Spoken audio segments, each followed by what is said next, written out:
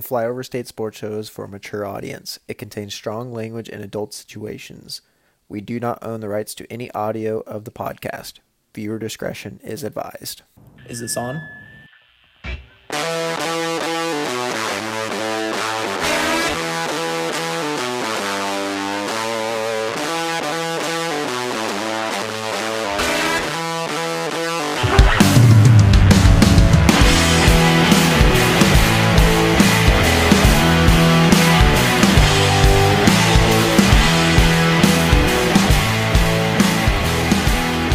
Hello, everybody, and welcome back to the Flyover State Sports Show. I'm your host, Sam Long, and I'm joined by my two esteemed colleagues, two good friends, and two brothers, Gavin Alexander and Caleb Ubel. This is going to be a very hard introduction, a very hard opening segment for today, because we need to talk about the elephant in the room, and that is addressing what happened to Damar Hamlin yesterday on Monday Night Football, or whenever you're listening, January 2nd, 2023.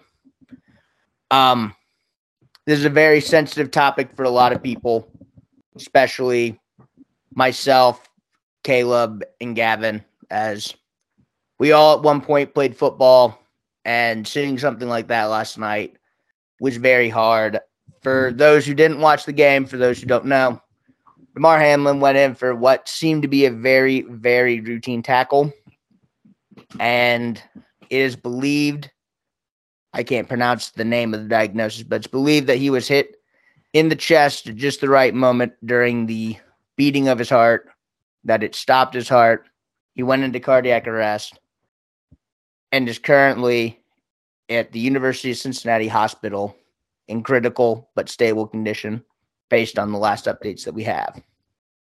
So I think the first thing that we need to do is we need to acknowledge that while football is a game that we love, game that we cover, and kind of most of the reason why we started this thing at Flyover, I think it's important that we reflect on that football is very dangerous.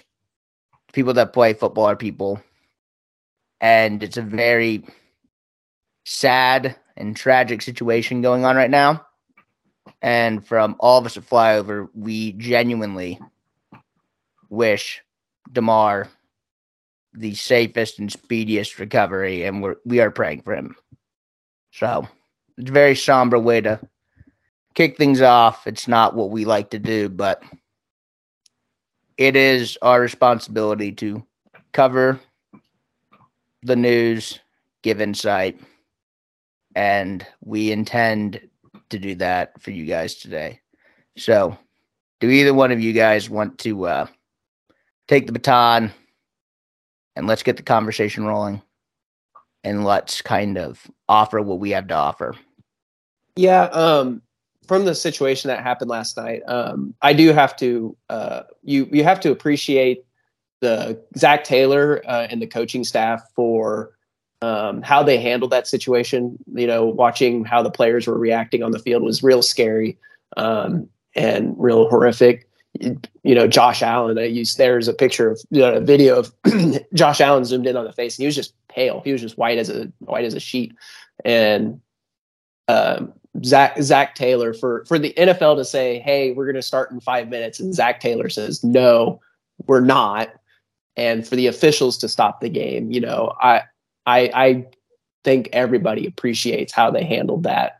And then to get the NFLPA, Goodell, and everybody else in that on the phone to say, we are not playing right now. The crowd handled that situation really well. I think in that type of, when that happened, it was more than just football. It was about a human life. It was about being there for a brother. And I'm appreciative that they didn't finish that game off last night, because a person's life is more important. Yeah, I guess to keep building on that, obviously, watching it live, it's one of those things that there's so much confusion, lack of information for the longest point. It's things like that where I kind of, for a while with this, I have a pretty long leash for like how people react, for what decisions are made along the way, because the reality is nobody has a complete set of information when they're making decisions. That goes to everyone, the NFL, coaches, fans, people on social media who unfortunately social media can allow you to say whatever you want, and give voice to a lot of people that you might not agree with. So truthfully, me personally, like, don't really care to go too much into the weeds with that stuff.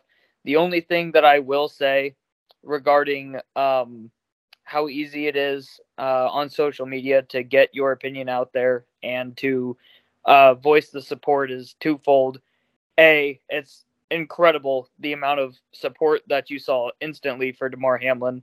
The GoFundMe that just like started skyrocketing with people offering up just real life hard-earned money to help causes that Damar thought was important to him and everything. That's one great side of social media that I absolutely love. The side that I'm not uber fond of, it's actually not what most people are going to believe or think.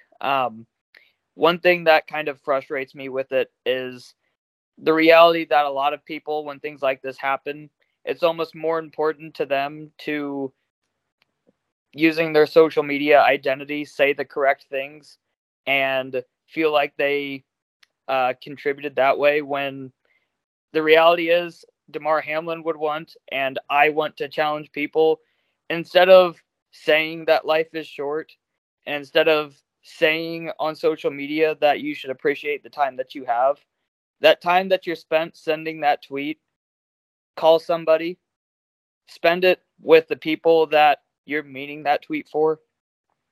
This it's one thing to say the correct things on social media and be the person that you want to be on your phone, but be that person in real life.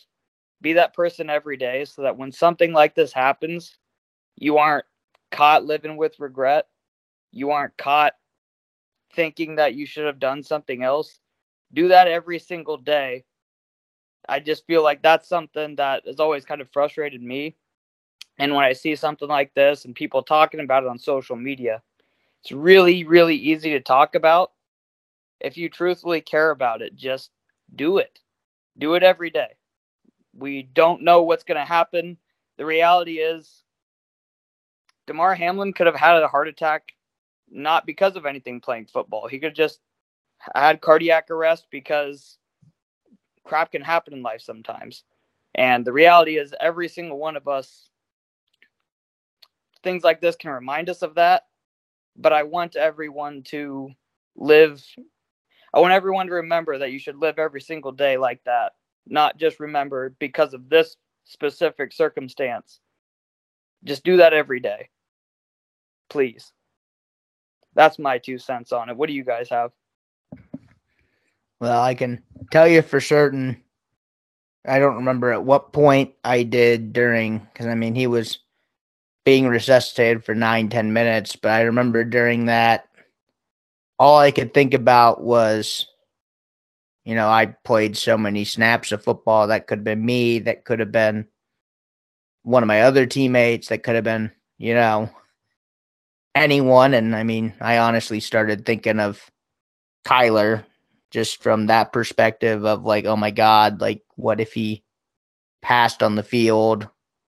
Which, I mean, honestly, like he technically did if his heart wasn't beating. And I hope that he doesn't pass, obviously. But I mean, there was a lot of different things. And I texted my mom that I loved her. And that's really all I could think about, was just telling her that I loved her and that it was scary. And I mean, I cried last night, like watching SVP and Ryan Clark, because they said so many truthful things. And it's just, I mean, he's 24 years old, man. Like, I'm 26. Like, you guys are like 24, aren't you? I'm 24. Yeah. Yeah, I'm 24 as well. It's like I couldn't imagine. And like all I could think about was like that's not Damar Hamlin, the 24-year-old football player. That's Damar Hamlin, his mama's baby boy. You know what I mean? Like, because I mean, I don't have kids or anything, but like the older you get, the more things get put in perspective. And like one of the things that you really start to like really understand, not fully, because like neither of us have kids, but like my mom, my dad, I'm like that 5-year-old kid to them every day. I'm just their big 5-year-old now. You know what I mean? And that's the hard part is Damar Hamlin is somebody's big 5-year-old. And that's what's really the sad part to me. And that's the part I hate the most.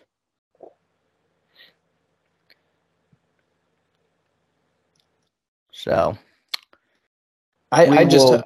I didn't mean to cut you off there. No, No, you're good. I also hope like T. Higgins, like he was the one that was during that play. Like I hope he doesn't wear any of this on his shoulders. Like he was just being an athlete, and both players were just being an athlete. And I hope he doesn't wear any of this, you know, like I hope he's okay. I hope mentally, it can mentally take a toll on you. Like even on all those players that are sitting around there, the training staff, the doctors that were responding to that, like that that stuff is like, it sits on you. And I hope everybody is fine. I hope everybody's recovers from this.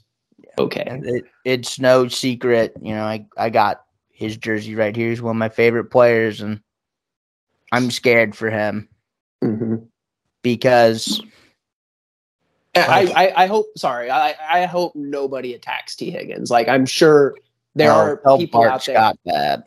Well, okay. Whoever did, or if they are, like, don't attack T. Higgins on this. This is not his fault. It's nobody's fault. I know. I'm very worried about him, and I hope he is open and honest and I think he's going to need mental health help just regardless. That's traumatic.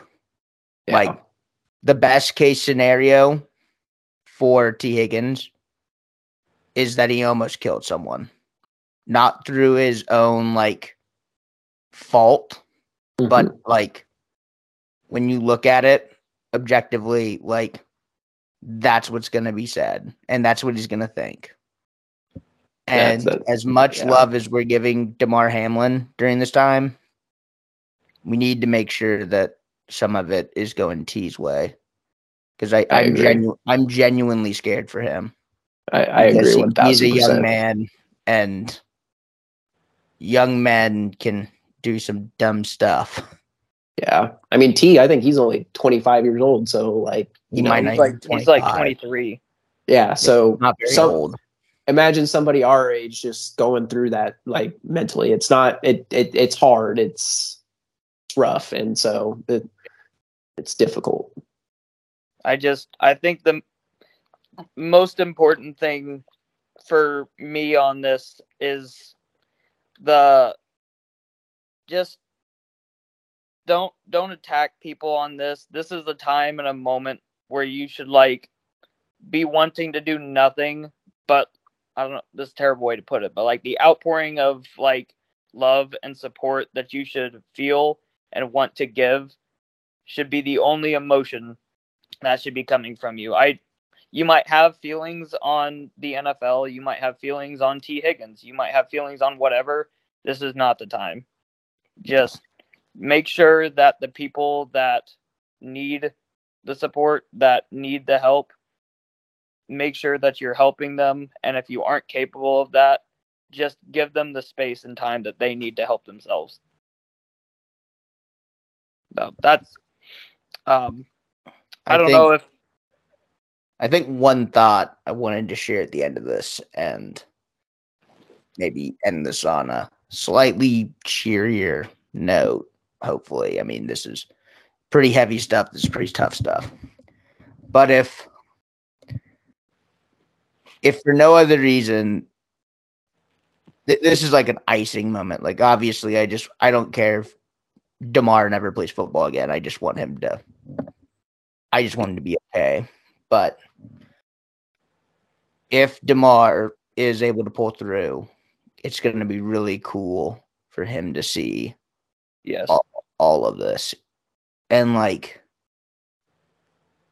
it's really going to be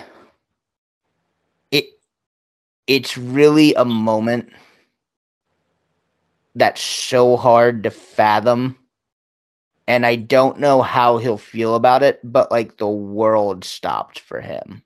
You know, like, there's like a saying, or like the reality that you're like never gonna be there to like witness the moments or the whatever, like after your own death. Like, what is going on with Damar Hamlin here, and if he is able to hopefully pull out of this, which he's in a stable condition currently, still critical condition, but his vitals have stabilized. This is like as close as you can kind of get to an experience like that. And for him to go through as like terrible and scary of a situation,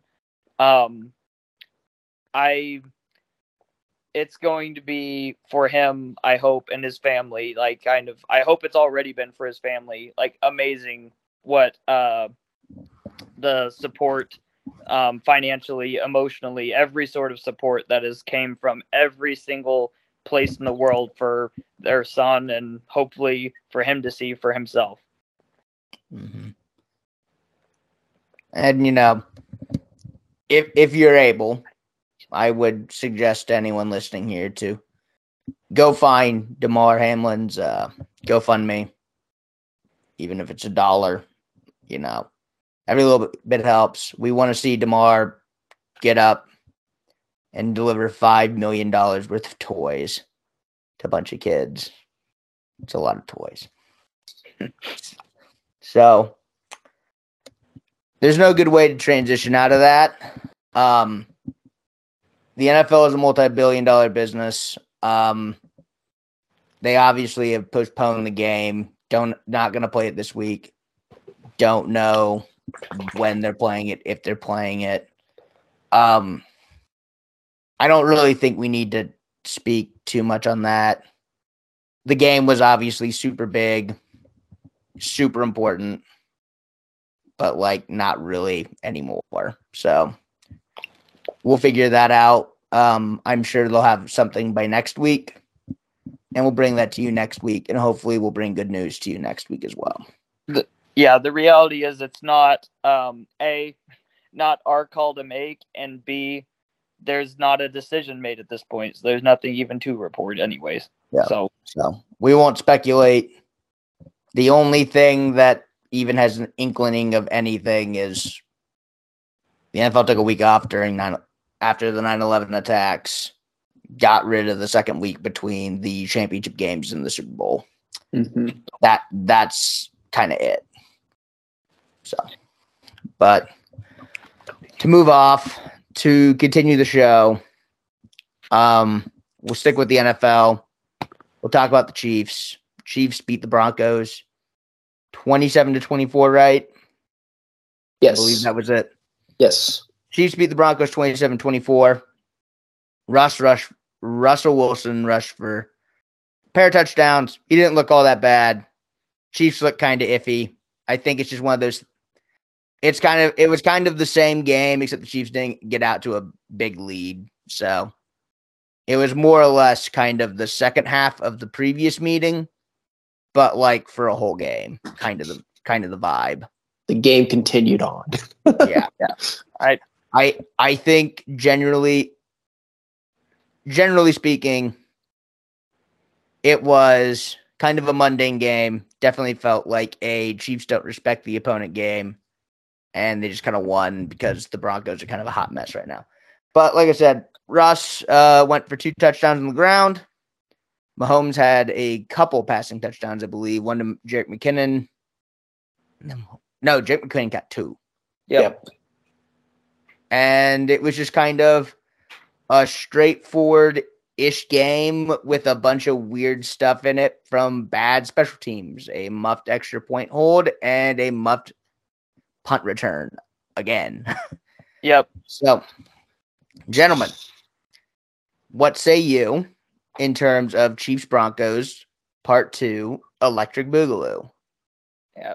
So regarding the punt, we've now seen Sky muff multiple, seen Kadarius Toney muff one, we've seen Justin Watson muff one. We've seen there's somebody else in there that muffed another one. I know I hit on earlier. Pacheco's muffed him. So I know it's really easy and like fun to attack the Sky Moore guy, and a lot of people like to just like throw that as like maybe that's the reason he's not seeing the field. But I know he hurt his hand in this game and actually was playing pretty well to start. But like from a big picture, bigger than Sky Moore, our like special teams execution, coaching, all that it's been a problem the whole season. Trash. It's still a problem. It's kind of just it's amazing on like a team this good how undisciplined and like just uncaring we are about a third of the game. I know Beans can probably attest to that more than I can even. It's what are your thoughts on it, Beans? I'm genuinely curious. On which situation? Special teams. All of them. Okay. Special teams, So everything. I'm gonna answer this and I have a follow-up question, okay? Oh boy. All right. So I was watching Kadarius Toney returning that punt, and when he was running right, I was like, "Oh, he's got the ball in his left hand. That's going to be a problem." And Big it was no-no. big no. It fumbled. He fumbled. Shocking. You know, when you aren't. Then Gavin texted it, and he hit the nail on the head. You know, he hit it perfectly. Like when you aren't disciplined, you get. You know, this shit happens. Shit happens, and it's like creating your own luck type thing, right? And like seriously. You know, right now it might not be an issue because we're winning. You know, like we're contending for the number 1 seed in the AFC. Like, you know, like we can't be mad, but at some point, like you're going to shoot yourself in the foot and it's going to cause you to lose games. And I'm tired of it. And so here's my follow-up question. Like with everything happening, like, could this be a year where we see 3 different coordinators come into Kansas City?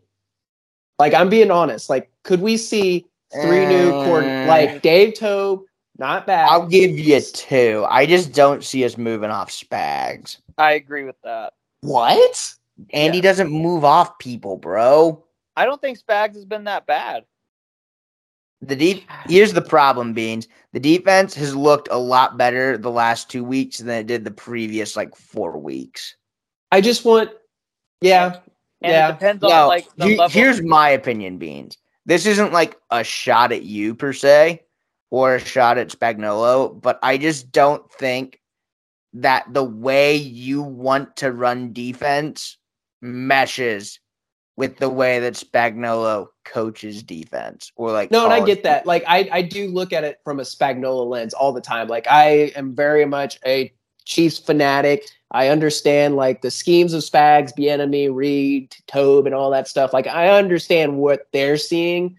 And like I know they would get paid thousands of millions of more dollars than I ever will. And I'm just a guy that talks into a radio, for on the side. And so like I just put in my input. So I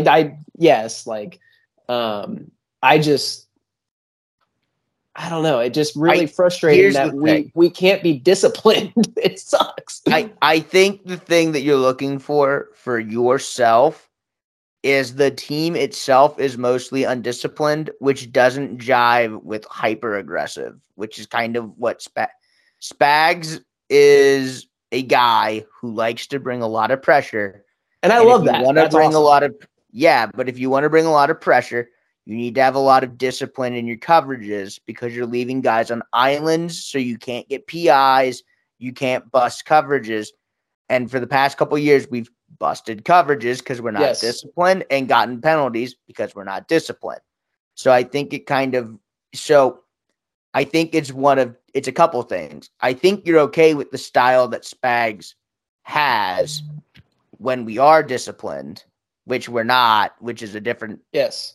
deal And entirely. we're But- seeing this with our like rookie corners too. Like here, like a great example of what happened in this game, and it's kind of been a problem since the beginning when we started playing Joshua Williams and Jalen Watson. Joshua Williams, he's a little grabby. He's going to get penalized. Mm-hmm. But most of his penalties, guess what down they come on? Third down. Yeah, third down, which can't happen. Third down, which is really crucial. And so I'm wondering, like, at what point do we say, okay, first and second down, Joshua, go out there, be aggressive.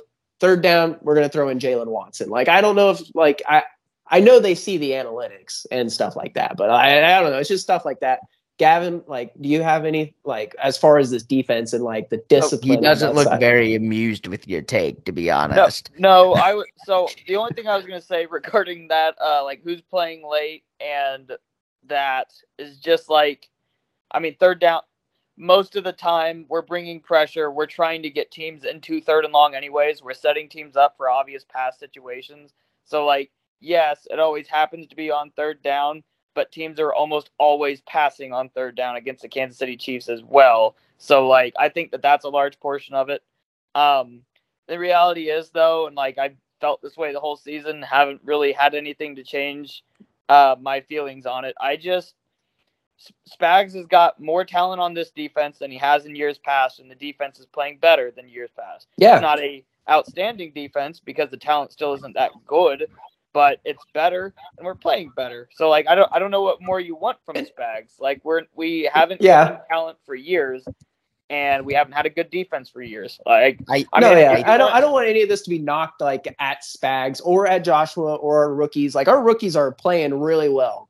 Karlaftis, he's showing out. Like, he's probably having one of the best rookie D-line, that we've ever had. Like, he's doing really well.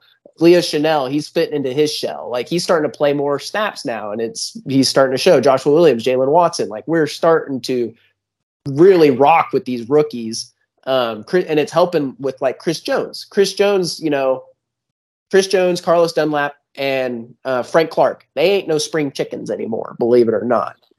And with the help that we've had from our players on defense, like, these guys can rotate more. They have fresh legs underneath them, which is causing, Chris Jones might not have the stats to back it up, but I do think he should have grounds to be in Defensive Player of the Year candidacy.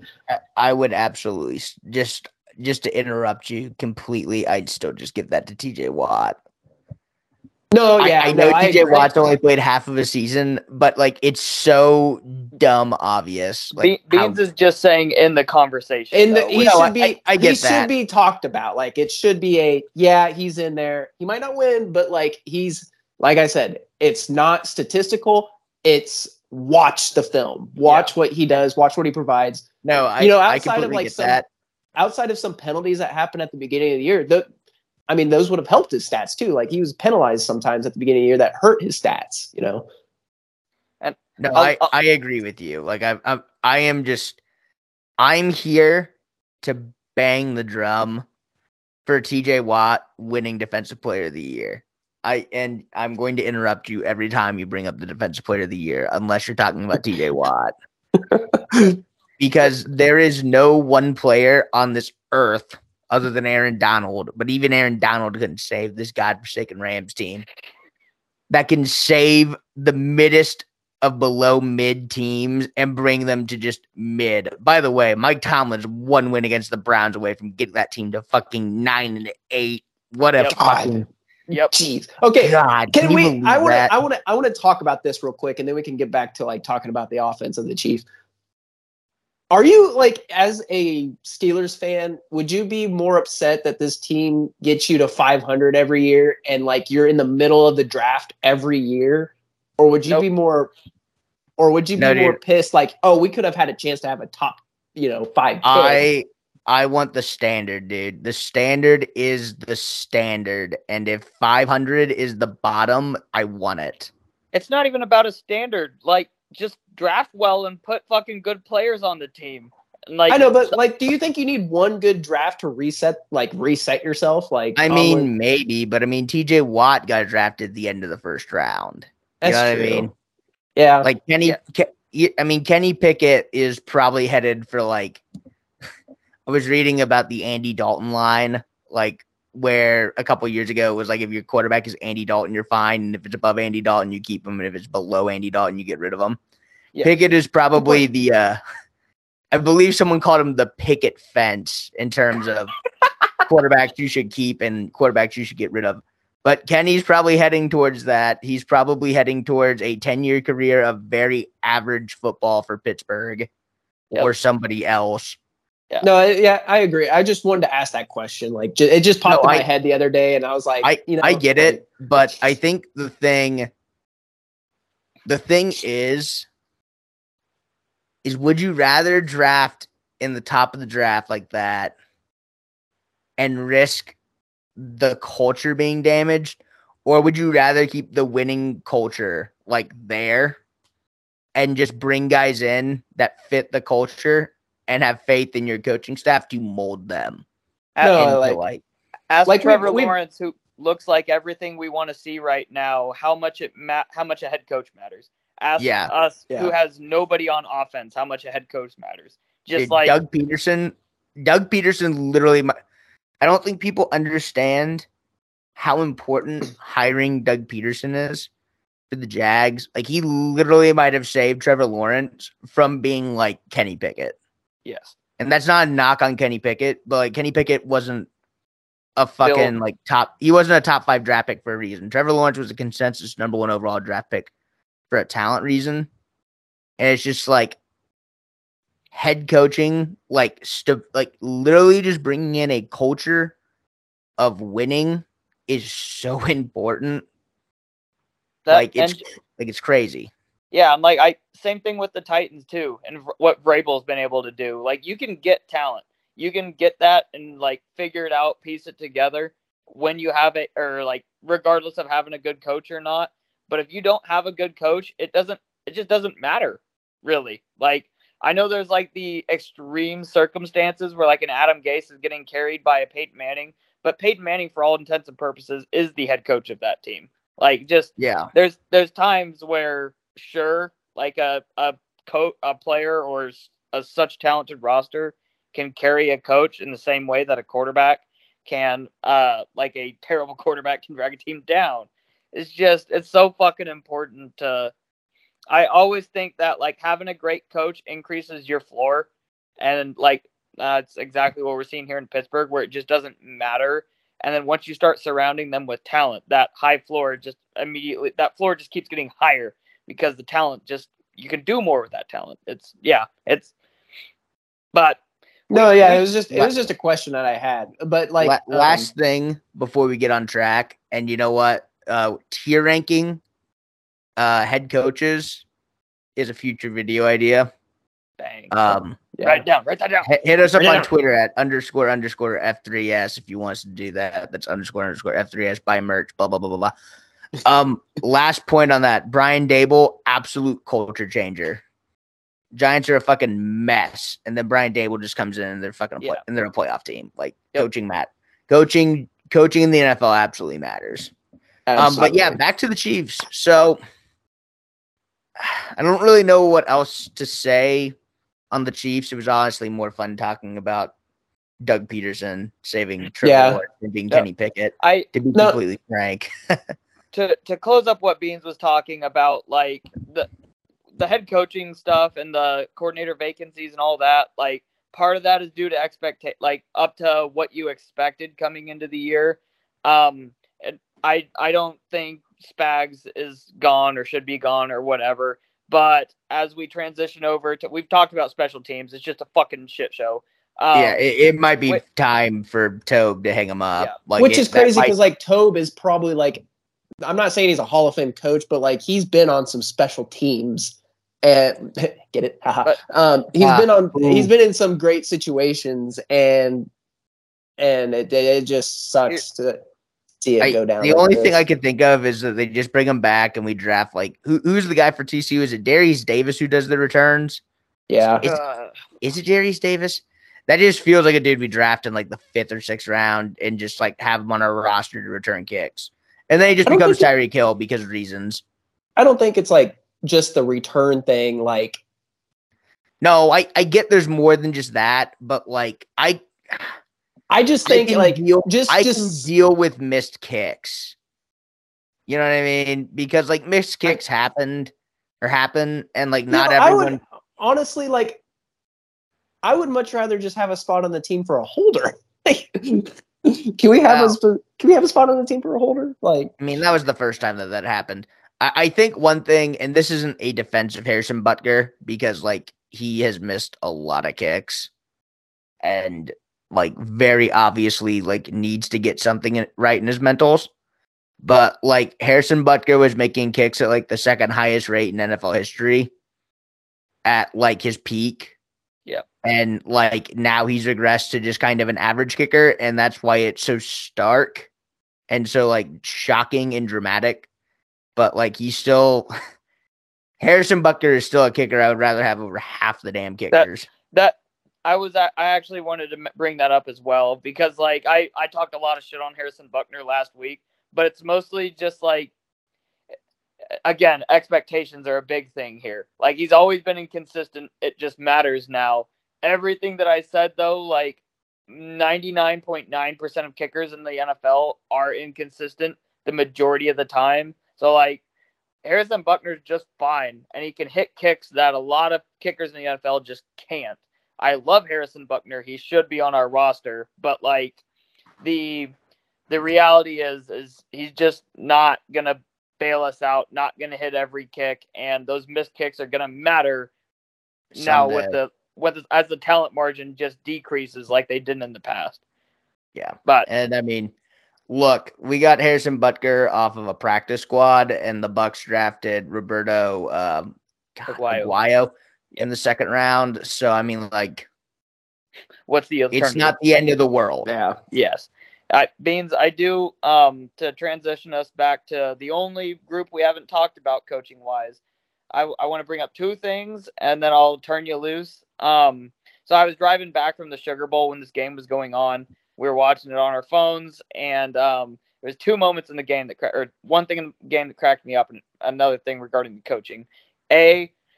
I think that basically how our offense works is everything that's retarded, we blame on, help me out here, our other OC, Bieniemy. Eric Bieniemy. And then everything that works, we blame on Andy Reid. And like, we have no idea how to tell what's true, what's not. If we want to have a scapegoat, that's okay. I just want us to be aware of that. The other part of that is I was sitting in the car, and I was joking with my dad and his friend. I was saying, you know what this game's missing? And the reason that we're losing this game in the fourth quarter is because our fourth-string tight end isn't involved enough. And as I say that, the fucking Belldozer streaking downfield uncovered just right there, just like a fucking beacon from heaven, that this is what this offense was missing. And this is what's going to save us, is the Belldozer getting wide open downfield. Just Beans. Sky Moore's hurt at this point in the game, so I don't have that excuse. But make it make sense. I can't. I'm done. We don't run real offense. It's fake. We could plant a fucking shrub downfield, and we could plant the shrub at X receiver, and then the screen would go to Mahomes doing his bullshit, and then he would throw the ball downfield, and like all of a sudden the shrub is now planted at the like opposite fucking end zone, and it catches it for a touchdown. It doesn't make sense, and I don't know why the defense didn't guard the shrub as it transplanted itself. But that shrub, all of a sudden in week 16, has 800 receiving yards and 16 touchdowns. So tell me why. Why can a shrub play X receiver for us and not any other team?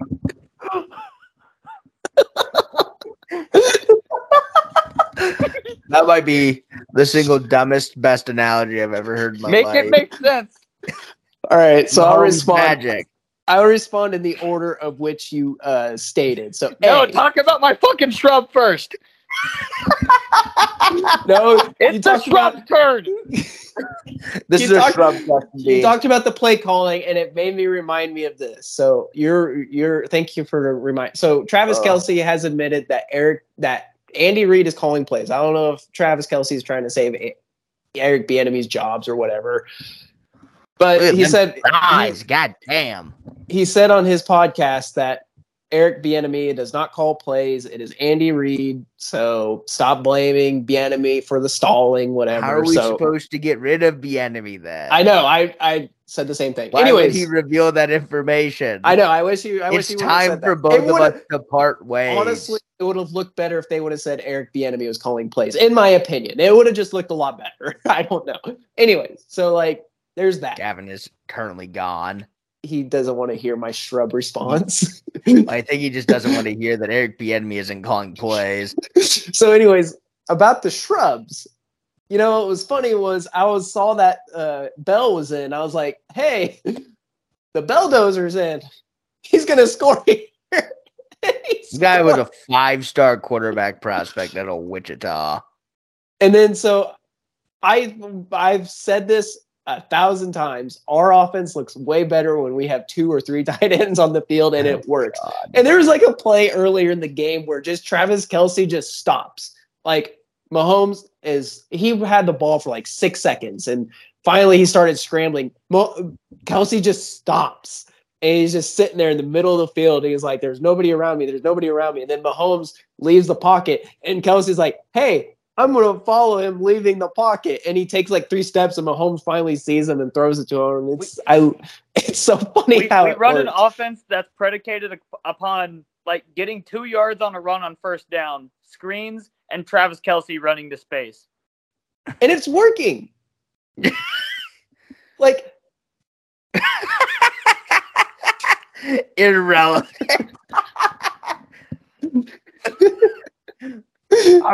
That needs to get tweeted, by the way. Just how fucking perfect this is of our offense. It's just I can't even tell what you can see because my camera Who's the doesn't shrub? work, Is it Juju or is it MVS? it doesn't matter. It's a shrub. You could put a shrub there. That's the point. It doesn't matter. Like we're paying MVS and Juju like millions of dollars to do the job that a fucking shrub could do. So just think about that. Like, you know what? I'm on my computer. How much does a shrub cost at Orscheln's? Give me a second. He's gonna buy a shrub on Orscheln's and put a jersey on it. Oh my God, Gavin! You should legitimately buy like a indoor shrub and get a custom jersey for it that just says shrub like 00 or whatever. So you're saying when Quentin it Johnston has to have a tight end number for the Chiefs. Oh, so good. You're correct. 89. Yes. So when you're saying when or Quentin like 48, Johnston 48 would be hilarious. Wait, how much does a shrub cost? That's what I'm trying to figure out. Apparently, I don't know how to spell Orscheln I spelled shrub correct, you dumbass computer. So to illustrate what Gavin is doing, he is currently looking into his computer, Googling Orscheln, spelling it incorrectly, trying to purchase a Why did you choose Orscheln's? Why didn't you choose I was just thinking farm stores. Someone else find me a place that sells fucking shrubs. I wouldn't know. I'm not a shrub guy. I don't like plants. So bushes, Home Depot. We're going to the there you go. Why didn't you go to that? Or tractor? We're looking at $14.99 to get free 800 yards and 16 touchdowns. For $14.99, this shrub will catch 800 yards from Patrick Mahomes, including and at least like 2 touchdowns for $1. Like it costs us $1 to get a fucking touchdown. And how many touchdowns would the shrub have, Gavin? 16. 16? I don't think it would have 16. We could get a shrub 16 touchdowns. Don't joke. Don't kid yourself. I feel like it was more like 8. I was trying to calculate the fantasy points per game that shrub would get me. You know, like the moment in SpongeBob with like, you know what? It's okay, Rocky. You go when you feel like it. That's our offense, and the Rocky is our tight end room. It's just you're gonna have to... at the very end of the race, fucking Rocky's standing in the end zone with the fucking ball, and nobody understands why or how Rocky got there. He just is there. If you don't Photoshop this image with Andy Reid's face over Patrick and a shrub over Rocky, I'm gonna be so pissed. Put it on the show sheet. Make sense. I'll put Rocky. Rocky shrub. I say all this shit as jokes, but it's true. I want it to be false because it's so retarded. I have a shrub that is $15 at Home Depot, and I'm talking about it being our X receiver. So when Quentin Johnston falls to the end of the draft, you wouldn't want him? Well, why? Look, Beans. Yeah, why would we take a dude with the When we could have a shrub, why do we need Quentin Johnson? make Okay? make sure you put $15.99 on for his roster Yeah, number? and Beans, would we even play Quentin Johnston, or would we just like give the Giants a 5th-round pick for some dude who can't hold on to the ball because he's really athletic, and we're gonna play a tight end over him anyways? Listen, I can't make it make sense. We would just turn Quentin Johnston into MVS anyways. You know what I want? I want our listeners who are fucking like confused why I'm talking about a shrub to tell me exactly why this works and why it makes sense, other than Andy Reid just being a fucking wizard. But if you're a fucking wizard, maybe you should be a fucking wizard every snap instead of like wasting 2 drives just so you can set up, or no, fucking 2 drives, wasting 4 weeks of running Justin Watson out there so that we can set up 130 I was gonna in a 2-minute drill. There was a play. We're playing the long game on that one. There was a play that we've been setting up since the Colts game, and it worked. I know. We've been setting up Justin Watson running a fucking crossing route for 4 weeks. It worked. Andy I Reid. know it works. I really feel like Andy Reid, like when he made that call, like leaned over to the enemy and was like, hey, watch this shit right here. I'll never see Justin Watson coming across the field. Honestly, I think He's basically a tight end. you know what? Per Gavin. I think here's my thoughts on why we don't use Sky Moore. It's because I think Andy Reid doesn't think he's a wide receiver because he wears the number 24. That's my personal belief. Someone should tell Andy Reid that all of our wide receivers don't wear tight end or don't wear wide receiver numbers either. They wear tight end numbers because that's who he puts there. You know what would be the least surprising thing to ever happen, like in Chiefs history? If we drafted like Jalen Hyatt in like the late first round, 89. But no, we draft like Jalen Hyatt in like the late first round, and then like Jerick McKinnon leaves and Clyde gets cut, and we just move Sky Moore to running back. Yeah, I do want to talk about Jerick. Actually, would probably work, like low key. Yeah, it would. And you know what's funny about that? He used to play quarterback in high school. Guess who else used to play quarterback like in college? Jerick McKinnon. And Kadarius Toney. We don't need to get into that. Yeah, I just want it to. I like logic. I'm an engineer. Like, it's just, you're supposed to have this like thought process and coherency to everything that you do, not just kind of like bullshit your way. The reality is like, this shit works against the Broncos. Shit works against shitty teams. We're going to lose a playoff game, and then that's when everybody's going to have a problem about it. Nobody's going to care about us playing a shrub for like 17 or 18 weeks or whatever. It's like the second we lose a playoff game, that's when the shrub is a problem. And that's the part that pisses me off. Maybe we shouldn't be playing a shrub in a contact sport. Did anybody ever think about that? This is one of the great analogies of all time. Like, genuinely, I'm having a great time with this, Gavin. I agree with you. I think for the sanity and time, because K-State plays basketball 40 minutes, and I'm trying to watch. Yeah. I've ranted. I'm pissed. I'm sorry. Dude, trust me. I'm telling you, Beans. Gavin, we're already ruining. When's your birthday, Gavin? You know. Instead of my birthday, can I do like a 15-minute shrub monologue? Like, I was gonna say, like, for your birthday, Beans not gonna have to get you a custom jersey that's like 89, just says shrub on the back. And you know what? I'm going to wake up in the morning and I'm going to look out my back window, and that shrub's going to be standing with the ball in the end zone somehow. Dude, I swear to God, if we get you this jersey and you buy an actual fucking shrub and put the jersey over it, I might actually like die of laughter. I'm going to plant that in my front lawn. Actually, no, I would plant it in my front lawn, and then I'd drive to work, and it would have transplanted itself into the end zone at the high school field down the fucking field. All right, we got to move on. Chiefs are playing who, Beans? Who are the Beans? Who are the Beans playing? The Chiefs. The Chiefs are playing the Las Vegas Wow. Raiders. They're playing a Jared Studham. You know, gosh. the quarterbacks who had the best games against the 49ers defense this year are Patrick Mahomes, Jared Stidham, and Marcus Mariota because reasons. Yeah. I'm glad Patrick Mahomes is in that conversation.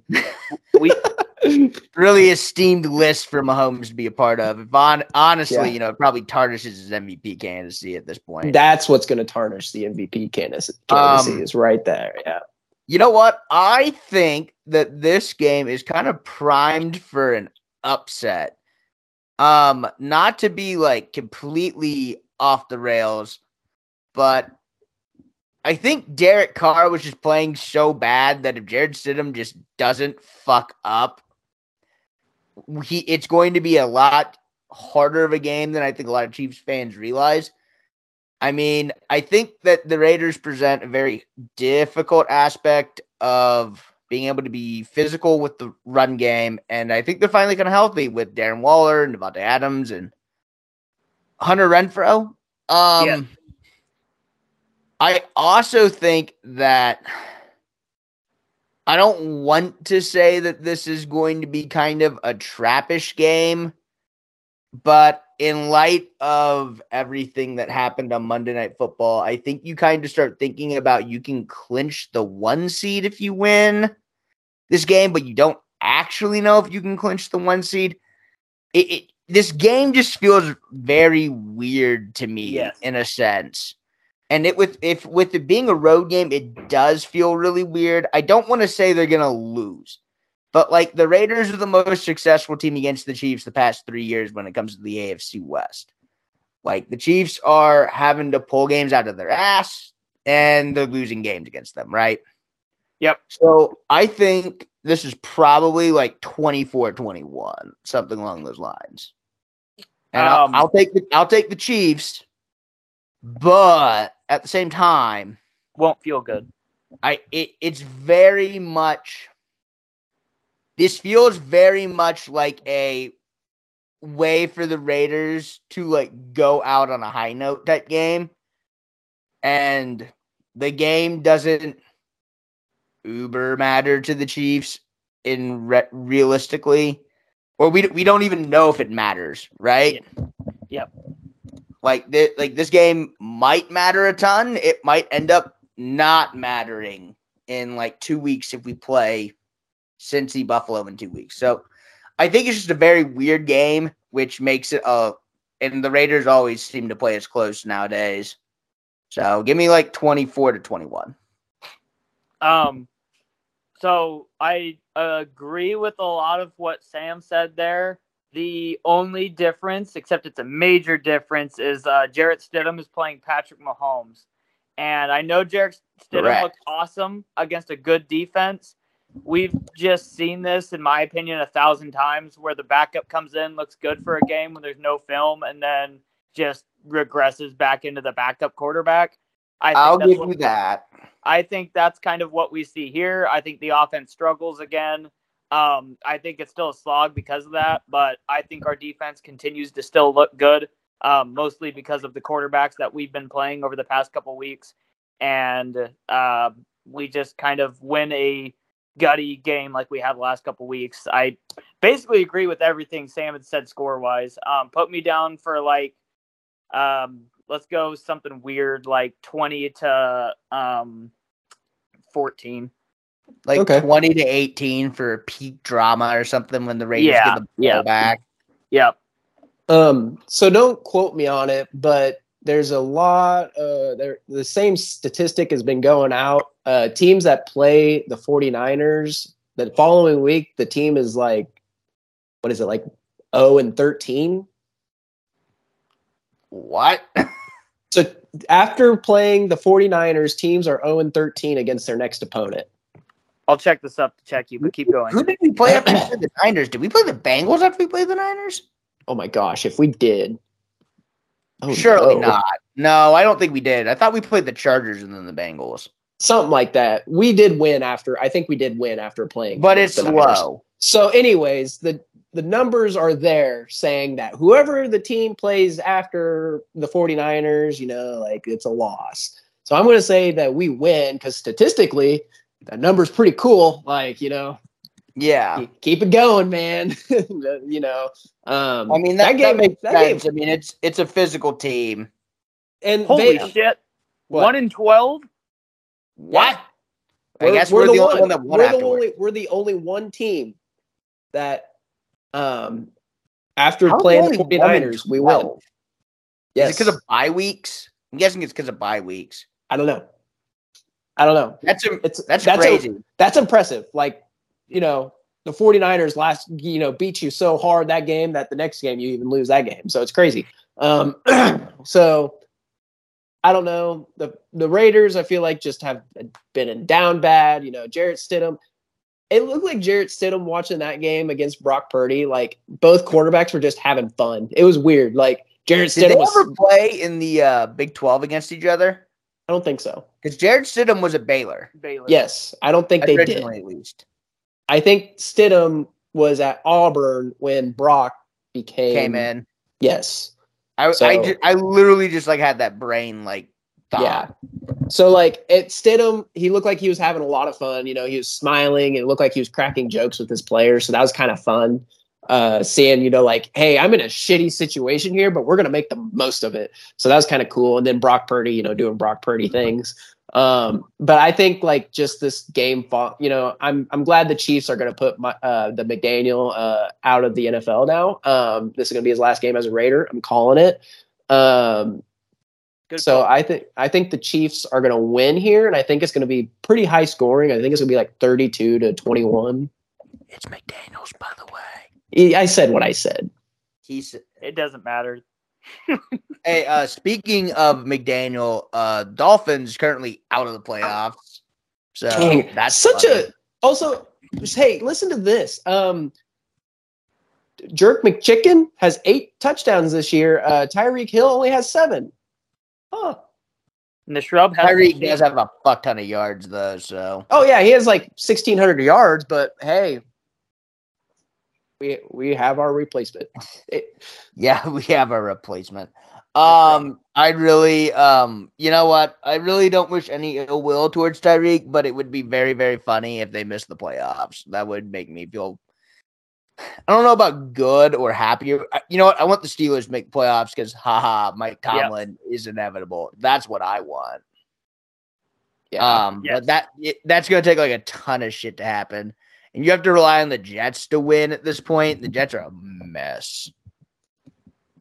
Okay, so I think we should go through college football. And I think the best thing for us to do is to go through. I think we should start off by saying, KU, nice game. We kind of half covered you during the last podcast. We thought that you were dead in the water, and then it was overtime, and we looked like idiots. So we finished it properly and finished our show and went and watched it.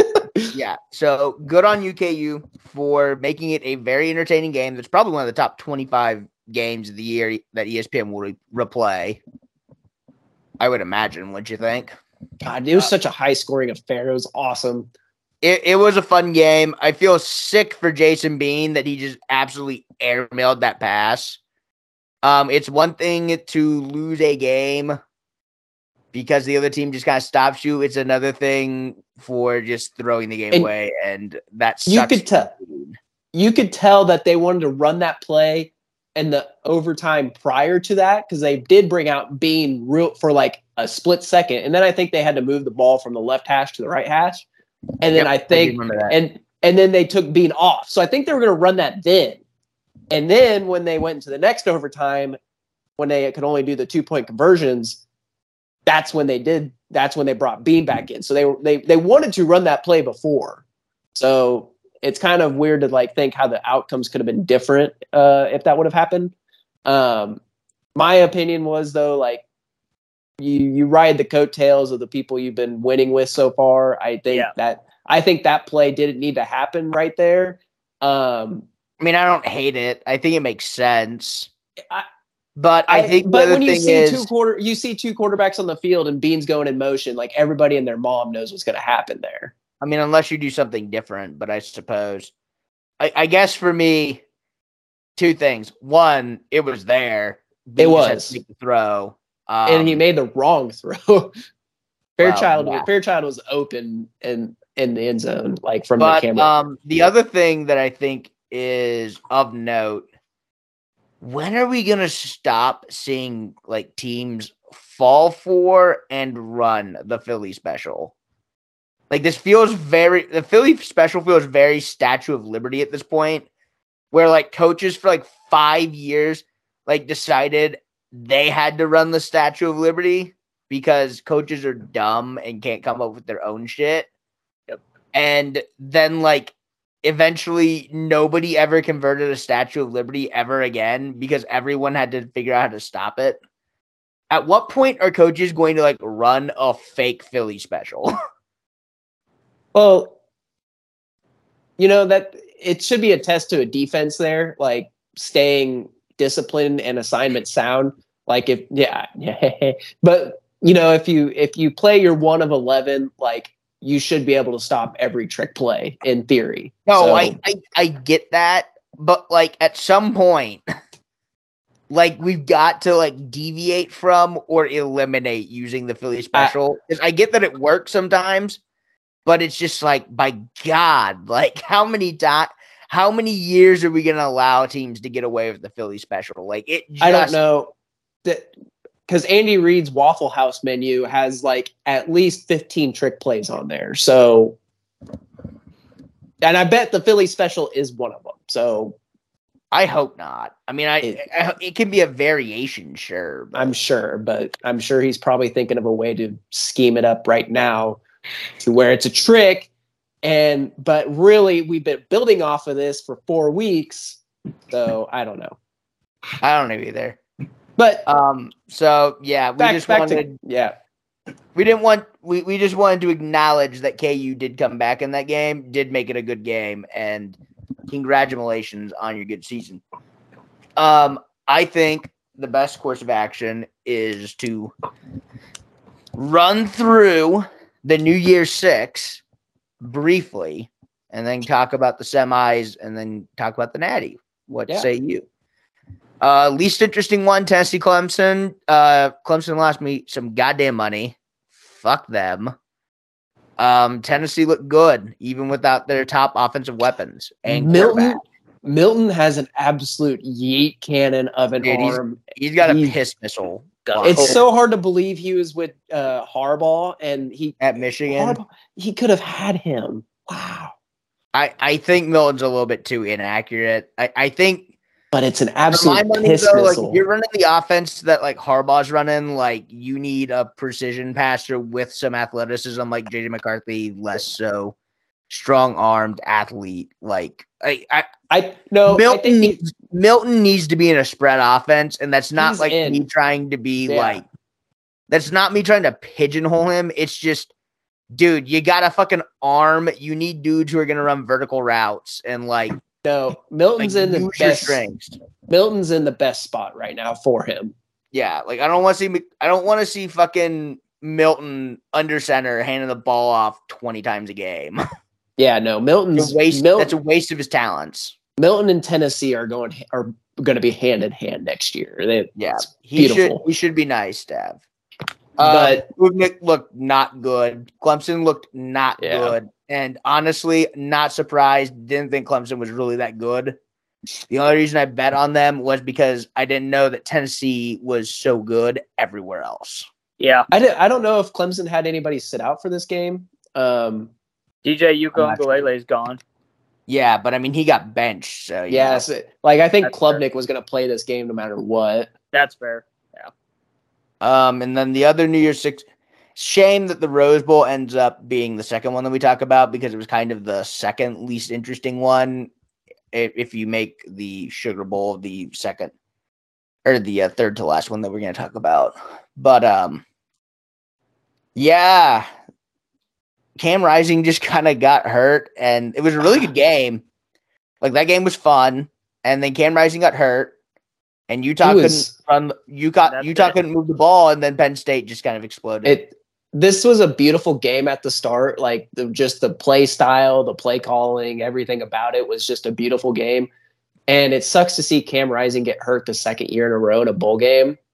Same Bowl, same Bowl. Yeah, I like Cam Rising, and it I sucks. do too. I think he's coming back. I think he's already said he's going to come back and play next year. I do like him. But dude, the wing tee, that was a beautiful play. That was nice. That was gorgeous. I used to run some triple option out of that, like an NCA like 12 or something like that. God, I like that shit. Definitely feel awful for Cam Rising. It really kind of ruined the game too. I don't want to say ruined the game, but it definitely really changed everything. It took what was probably going to be a good game and kind of made it into just a whatever. Like, yeah. How bad do you feel for that quarterback though? Like, which one? Oh, Utah's backup. Pretty yeah. bad considering that their backup last year like played really well, and it could just be the same guy, but I didn't hear the announcers say that, so probably not. I don't think it was the same guy, but Sean Clifford though, good for him. He was in college football forever and a day, and he won a Rose Bowl. He won a Cotton Bowl too.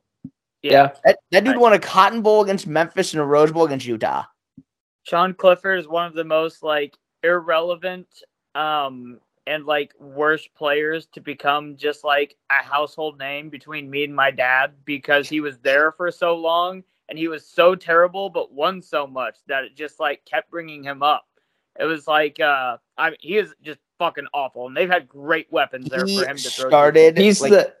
He started like for 4 to 5 years out of a 6-year career, and he just passed Trace McSorley for like all the records, which is sickening.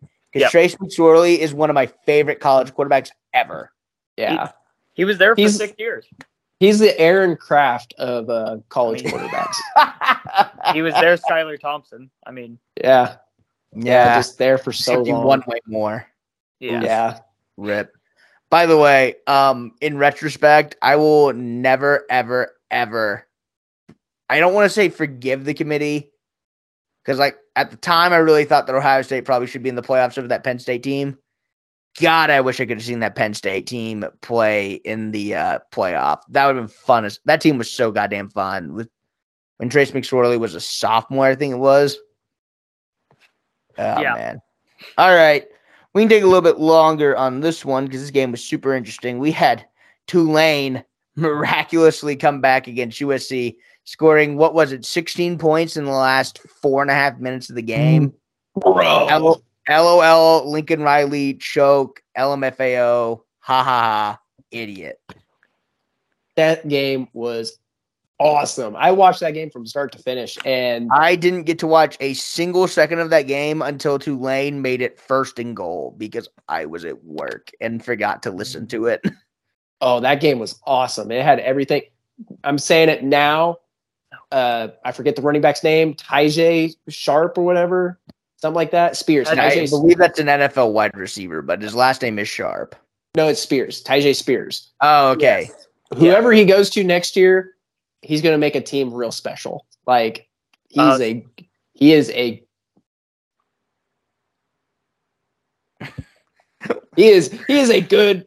good running back. That guy has the ability to just stay on his feet somehow, and it's great. He was playing against a bunch of there's some NFL talent on that team, and he proved that he could run with the best of them. So that was a great game. That USC just kind of fell apart, and Tulane, capitalized on every moment. Willie Fritz, he's a good coach. Like when Tulane got him, season-to-season comeback in FBS history from 2-10 to 12-2, wasn't it? Yes, and he even did the same thing in Division II because he was Central Missouri's coach. No shit. Yeah, and he turned that program around too. So he's known for doing this, and he's kind of one of those like simple kind of guys. He's very simplified, very straightforward, and that's what you need sometimes, though. Oh, and to be in a place like Tulane where not everybody knows where that's at, like that's a perfect fit for Willie Fritz. He great game, just a great all around game. I do kind of wish, and this is like obviously super hindsight. I do kind of wish that the Big 12 I wish money like wasn't a thing and the Big 12 could just add like as many teams as they really wanted to. I wish the Big 12 could add like 4 more to get to 16. And then you could get like San Diego State, Memphis, and like Tulane would definitely be one of the other ones that I would get. Just because, it's New Orleans. Like, that's a huge market.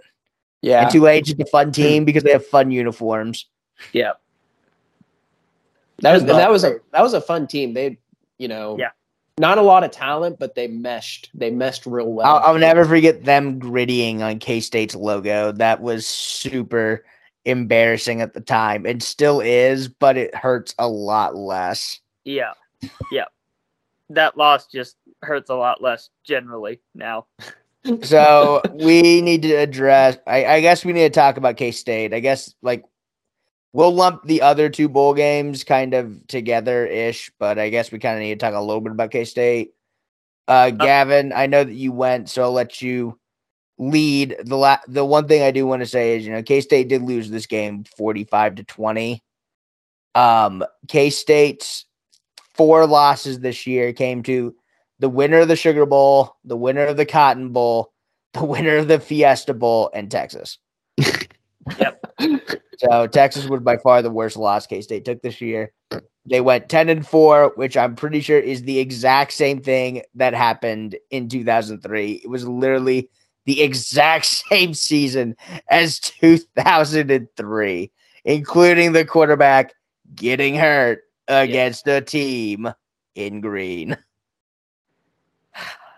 But so I went to the Sugar Bowl. The dome is awesome.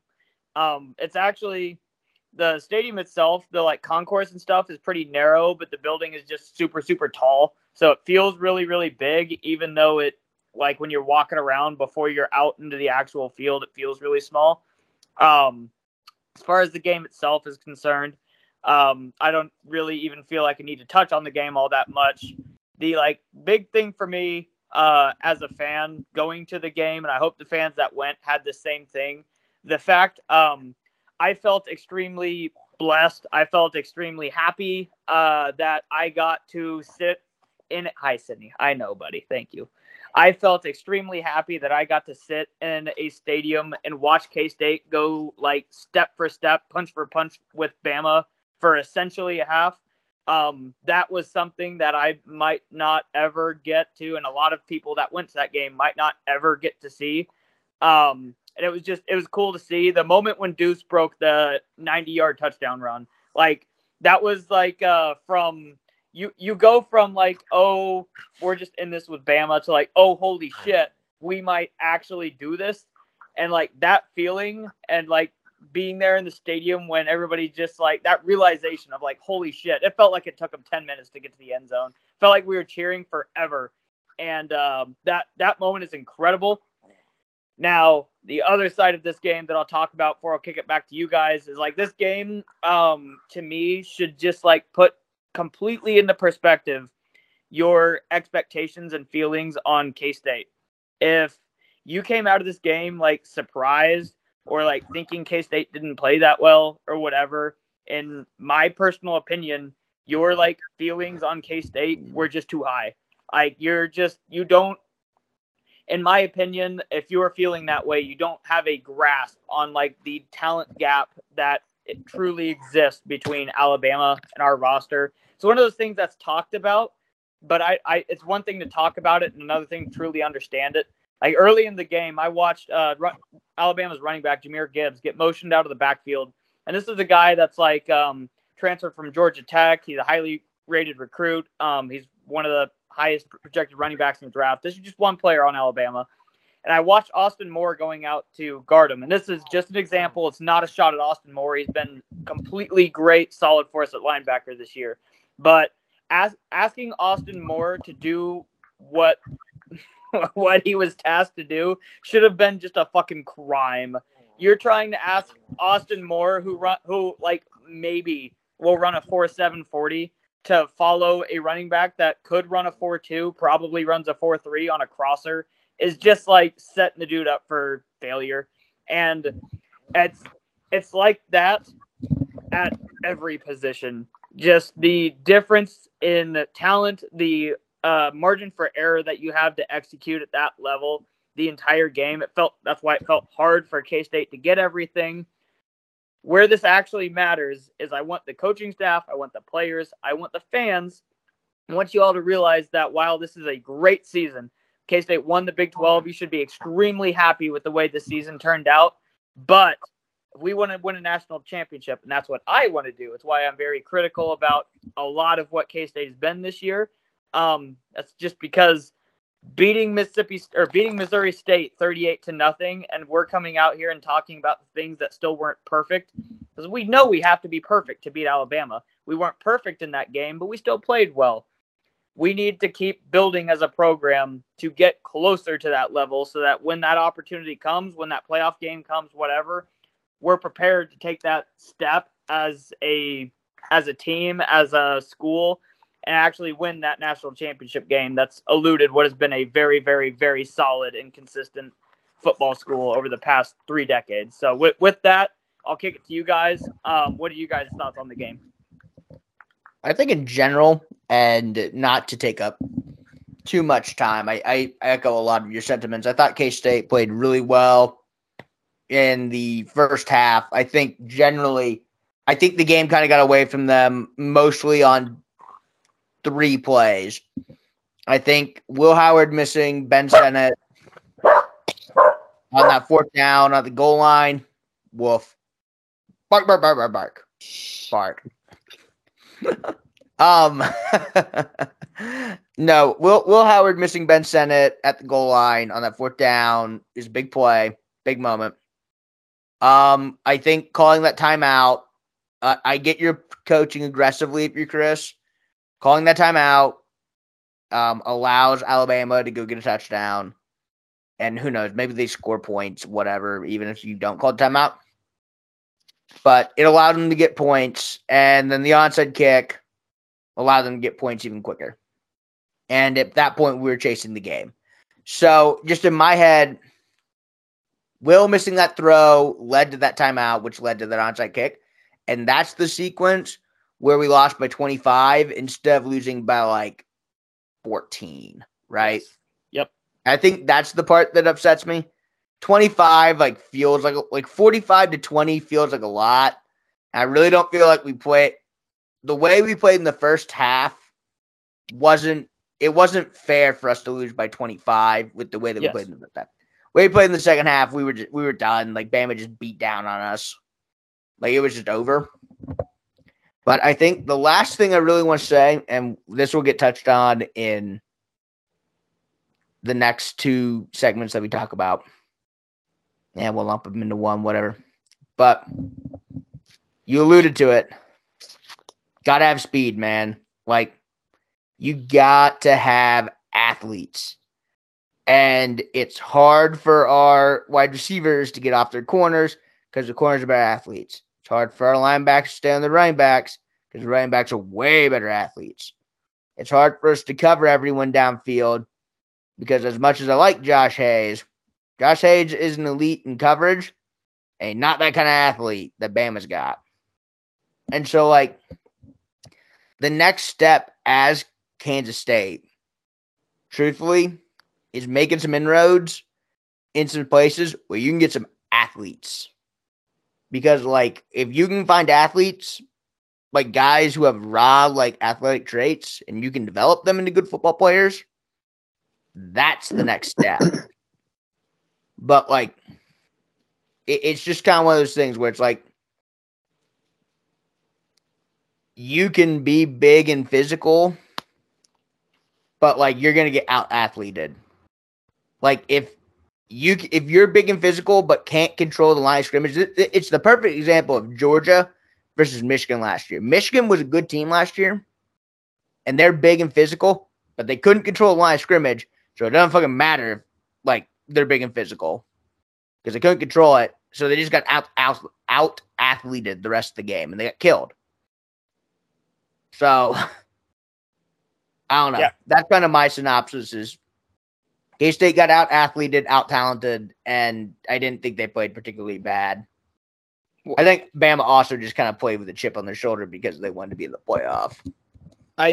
Well, that was one thing. Sorry, Beans. I'll take it to you here soon too, because I was happy as a K-State fan. The worst case scenario for me was Bryce Young and Will Anderson not playing, us losing by like a touchdown, and then thinking that we were close when like reality is Alabama's missing key players. Maybe like I think that Bryce Young and Will Anderson playing kind of like adds a fire to Alabama. Like, holy shit, these guys like are here, they care. Alabama was celebrating plays like they wanted to be there. That made me happy because it truthfully felt like we gave them our best shot, they gave us our best shot, and you can actually look on a like an even playing field where we are at.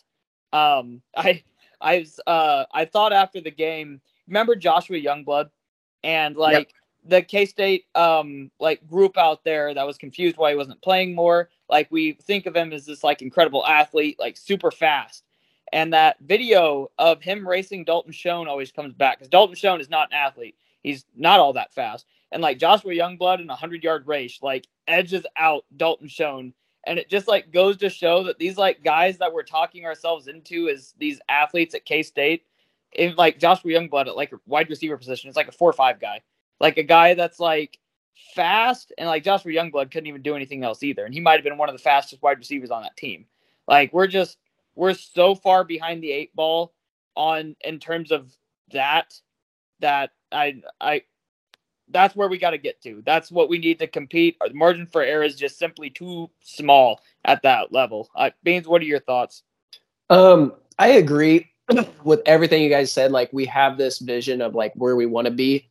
I just want our fans and our fan base know that like Kleiman is the guy to get us there. Yeah, Kleiman's done it. He did it at NDSU. Like he took them to a place where a school in the middle of nowhere probably would have never gone before. Now look, they're still winning. They're still doing solid. And so I think Kleiman can get us there. The talent that was on the field for Bama against K-State, like Felix, he was pretty kept hush-hush. That game he wasn't very dominant, kind of sucks to see it play out that way. Brents didn't have that great of a game, our players weren't athleting the way we want our athletes to athlete because it wasn't a Big 12 opponent. It was an SEC opponent that just plays ungodly perfect. I think now we have the taste. I think our coaching staff is young. They know where we got to be now. I trust Klein. I trust Kleiman to get Klein right and to get us to where we need to be. Yeah. Interesting you mentioned the coaching staff there. 2 things, and we can move on. Chris Kleiman, love the dude. I've like been critical of him in the past. I agree with everything you said. He's made me a believer this season. And when I talk about like learning experiences, he's very much doing that as well. This is his first time coaching at this level, let alone playing Alabama, like not just Division I, like the literal Alabama. This was probably the first time in his collegiate coaching career that he didn't have either equal or a significant talent advantage to the opponent he was playing against. Like he had that when he was at North Dakota State, and we haven't played in Alabama yet at Kansas State. So like I almost give him a pass when he calls that timeout before half, because he legitimately believes, as incorrect as it might have been, and this is where learning this comes in, that like we have the guys that can execute and play with Bama.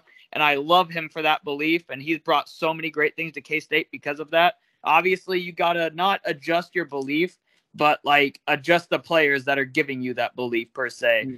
And that, I think this gives Chris Klein an opportunity to do that. And shout out to Colin Klein. That first half was fucking incredible. Just a masterclass of offensive play calling.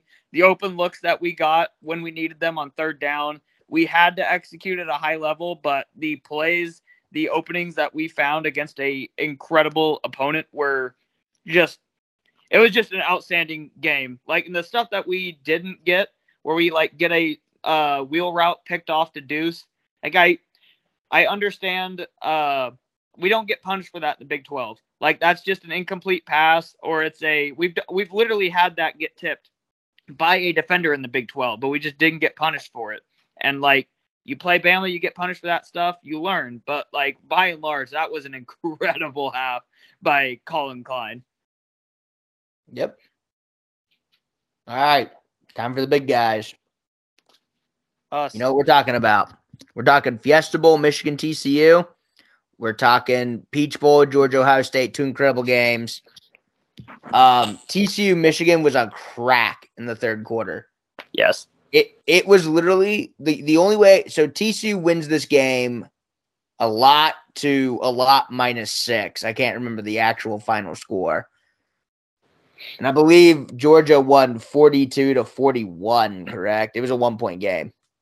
But pretty much what happened in that TCU Michigan third quarter was basically when you see 2 heavyweight boxers fighting each other and they're just throwing fucking haymakers. Yeah. Like they're just throwing fucking bop, bop, bop, bop, like fucking hooks all over the goddamn place. And it was fun as hell. That game was fun as hell. Yes. TCU remains just the team of goddamn bullshit. They won that game because of 2 pick sixes and a potential Michigan touchdown taken off the board, and then they fumble on the very next play. Yep. And then like an alleged targeting penalty that doesn't get called. I personally didn't think it was targeting, but you know, what do I know? But at the end of the day, TCU was in the natty. Yeah. Yeah, we've talked about the team of destiny. They've been the whole year. That's just kind of continuing. The only thing that I got to talk about in this game, and I'm going to keep almost talking about this K-State game, where you have like a first round receiver for TCU that like honestly was like kind of quiet throughout the game for as big of a game as it was. And then it just like makes a conscious decision in the third quarter on a 3rd and 7 to keep the drive alive. That like, not only am I going to break a tackle and pick up the first down, but like I'm just going to like toast this dude on the corner, and then I'm just going to go and score a touchdown because we need that as a team, and I'm big and fast, and that's what I'm going to do. That was an incredible play by Quentin Johnston. I know there's like no Michigan players on that side of the field to go and tackle him, but like that's just kind of what happened in this game. It just starts opening up, teams start scoring, and pretty soon when like teams are scoring at will like that as a defense, it's so fucking hard to just get a hold of yourself almost. Like you feel like you've got to do more than just do more, and that just starts leading to mistakes, blown assignments, and it just took off. What do you think, Beans? Yeah, so this game was fun fact, I watched the K-State game fine. Like I wasn't sick. And then during the TCU game, I got like sicker than a dog. And so it was hard watching this game. But I'm sorry, dude. That was an awesome game. It was a great game. Like I watched it, but like I'm sitting here on the couch, like shivering and like coughing and sneezing, and it was just brutal. And so I watched this game, but I didn't watch this at 100%. Quentin, I do remember the play though with Quentin Johnston. It seemed like the defense, the 3-3-5, I've never been a fan of, but boy, did it look good against Harbaugh. They did every player did their 1 of 11. They were assignment sound. You know, there was a little bit of times where they would bend, but they did not break. It was a beautiful sight to see as far as a defensive perspective for TCU. And shout out to Max Duggan. You know, he's still showing that he's a good leader. You know, it's kind of weird. Like you say Max Duggan is like a good quarterback, but he's not like, you know, he's not like a draftable quarterback, but like he's doing really good. He declared for the draft, though, my boy. What? He declared for the draft. Yeah, he declared for the draft, but like, you know, not a lot of people are talking about him, but like he's doing just good enough. Like, you know who he reminds me of? Like not even like from a draftable like standpoint, or like not even from like a playing standpoint either. He reminds me of Ian Book in the sense of like, oh, this dude was a good college quarterback. And for Ian Book, it's like, oh, I hope he gets drafted like in the 5th, 6th round. Like, because that would be nice for Ian Book. Yes. And for Duggan, it's like, man, I really just hope he gets drafted because I like Duggan. And then Ian Book gets like drafted in the 3rd, and Max Duggan will probably get drafted like in the 5th round because reasons. Yep. And like, so that's what he reminds me of, just from a or Cody Kessler. It's like Cody Kessler's like a 5th round pick, and then the Browns are taking him in the 3rd round because of reasons. No, yeah, and Max Duggan, he's like one of those. He's just a competitor, and this TCU team is just different. Dude, okay, man, I don't know if this is going to be like a thing, and it could be, and it could not be. But if you're a team that has I don't even know. I'm trying Geno Smith, for instance.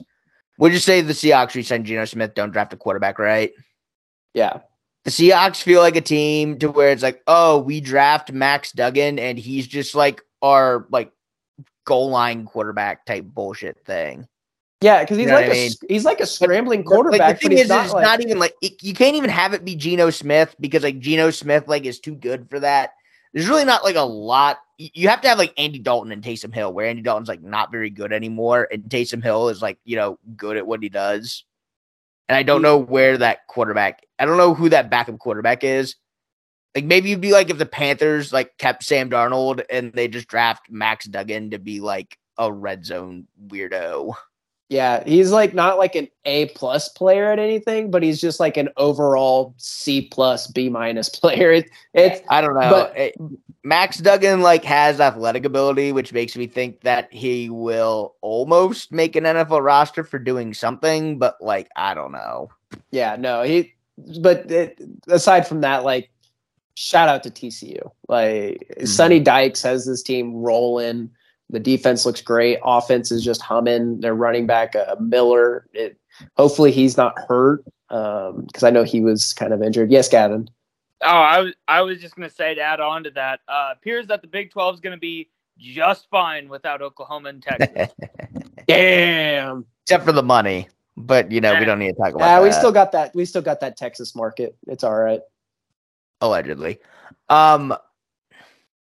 I don't have any actual evidence to support. I mean, I guess I have a bet. I made a parlay for everything that I thought.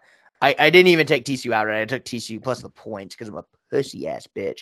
That parlay didn't even hit because that parlay didn't even have a chance because Clemson lost the first game. God, that pissed me off. Didn't even get I had Tulane in that parlay too. That parlay was $5 to win $200, and I was mad because I got TCU right and Tulane right, and then I remember that Ohio State didn't actually win their game, and I had Ohio State, and then I had Utah, but I had Tulane and Bama minus the points. Yeah, I made money off of Bama. I forgot about that. $18. And then we had the next game, which was Georgia against Ohio State. Which did this feel like the longest game ever? It felt super long, and I was super annoyed because I got to watch it, but I kept getting dragged around, trying to watch it because it was New Year's and I was at Hitch's place, and it pissed me off because I want to just watch the game, and so we have the game set up in the living room, and it's great because we have the game and we have the K-State basketball game on the other TV. And then everyone goes outside because people want to play beer pong. So we don't have a table that we can put in the basement. So we have to go to the garage to a makeshift table. So then we bring the TV outside or whatever. So that way we can watch one of the games. So we watch the K-State game because it's the one that's closest to ending. And so I don't get to watch any of the fucking first half of the game basically. And then I start watching the second half. And then I get drug out to the bars. So I finished watching this game in a bar. And there was a Georgia fan there. It was depressing because my father is a big Ohio State fan. And so I wanted Ohio State to win. And I wanted Ohio State and TCU because that would have been a fun offensive game. And now we're just going to get Georgia being fucking boring as sin. Stetson Bennett's actually got low-key a really good arm, though. I don't think people really realize that. This game just uber simplified. Seemed like it just came down to how much can CJ Stroud and Marvin Harrison do, and then Georgia has a really, really, really good roster, so they're just gonna like figure some things out as well. And Beans, to your point of it like feeling long, it just felt like this game was coming down to like a game winning or a game attempting field goal win. And like that was just how it was going to end always. It was too close for it to end any other way. And Ohio State got their shot. And then their Harrison Buckner just had the wrong side of Ohio State folded on that last possession. Yeah. You cannot make that kid kick a 50-yarder, especially the way that 40 whatever it was. I think it was like 46 or 49. That other field goal that he kicked looked ugly as fuck. You cannot physically allow him to kick a 50-yarder for the win. Yeah. And they did. And as soon as Marvin Harrison got hurt, like that's when the game really changed. Yeah. And honestly, the biggest fold was the Ohio State corner just falling down and like allowing a 76-yard touchdown pass in like 20 seconds. Yes. I mean, that's like probably why you lost the game, low key. You didn't really even give yourself a chance to get a stop. But I mean, Stetson Bennett was nails on that last drive.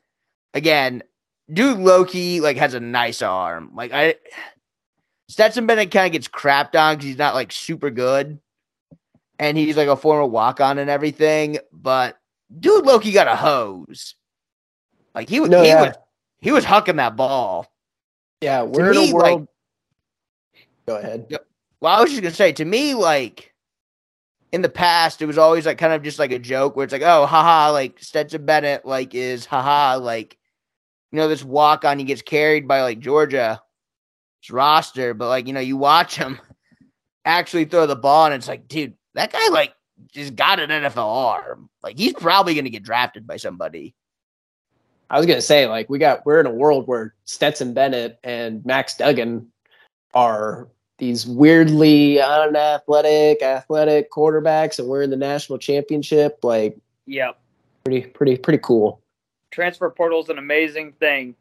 It's I know Georgia's back in there and everything, but like it really does. I feel like those two quarterbacks playing in the national title game is like a microcosm of like college football overall being a down year, and like the transfer portal just like really, really, really making the talent kind of like spread out almost in college football a lot more than it was over the past like 5 or 6 years.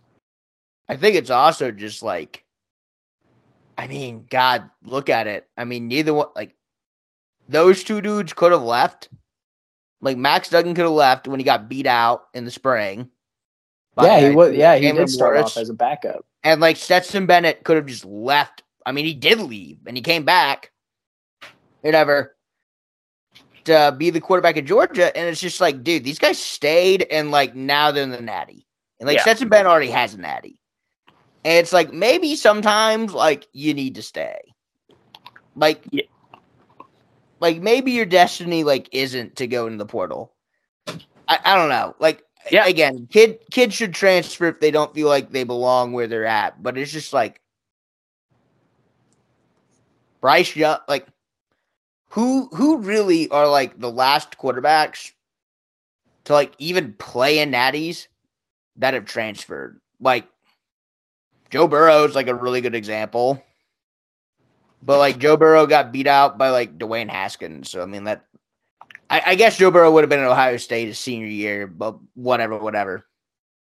But like I mean Joe Burrow, but like who else? You know what I mean? Like Trevor Lawrence didn't ever transfer. Yeah. Like Jalen Hurts didn't play for national title when he transferred to Oklahoma. Like, I mean, almost all the quarterbacks that play for natties like usually are on the same team. Yeah. No, yeah, that's very true. So, and not all of them that make it to the playoff like have stayed on the same team. That's not necessarily true. But like the ones that like went out at the big programs like are the ones that hung around are making it, I guess. So, I don't know. maybe that isn't as impressive as I'm making it out to be, but do we dare bet against TCU against Georgia? This game's in my mind, this game comes down to one of two ways. Either TCU is going to win on some fluky fucking bullshit, and it's going to be one of the littest natties of all time, or Georgia's going to win this game like 30 points. The way I see it is like in my brain, whatever you think the score should be on paper, spot TCU 21 points just off of crap. Because like they're just going to get it somehow. It won't be like anything they do. It'll just like fall into their laps. But that they're going to get net 21 points their way. That being said, I'm probably looking at a like Georgia 45, TCU like 38 type game. I was about to say the same thing because ESPN has Georgia at minus 12.5. I would take Georgia in that. Really? I think the problem is, and I hate to say this because I'm going to look like a fucking idiot. The big reason why I think that I thought that TCU was going to beat Michigan was, as I alluded to earlier, they have a distinct athlete advantage. You don't have a distinct athlete advantage against Georgia. Georgia has equal to or better athletes at every position compared to TCU. And so I don't think that TCU can just out-athlete, out-big play, like all that crap. I don't think they're going to be able to do that against Georgia. I think they're going to have to like go win the game. And I just don't think... I know they did a decent job of controlling the line of scrimmage against Michigan. TCU did. But at the same time, Michigan like fumbled the ball at the 1 yard line and threw 2 pick sixes. Yeah. Like Michigan probably should have won that game if we're like being objective about it. Yep.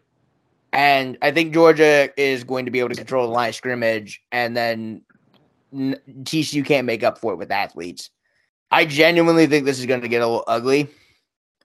I think TCU has enough firepower to keep it close-ish, but like genuinely, I think this is like a 38 to like 17 game or something like that.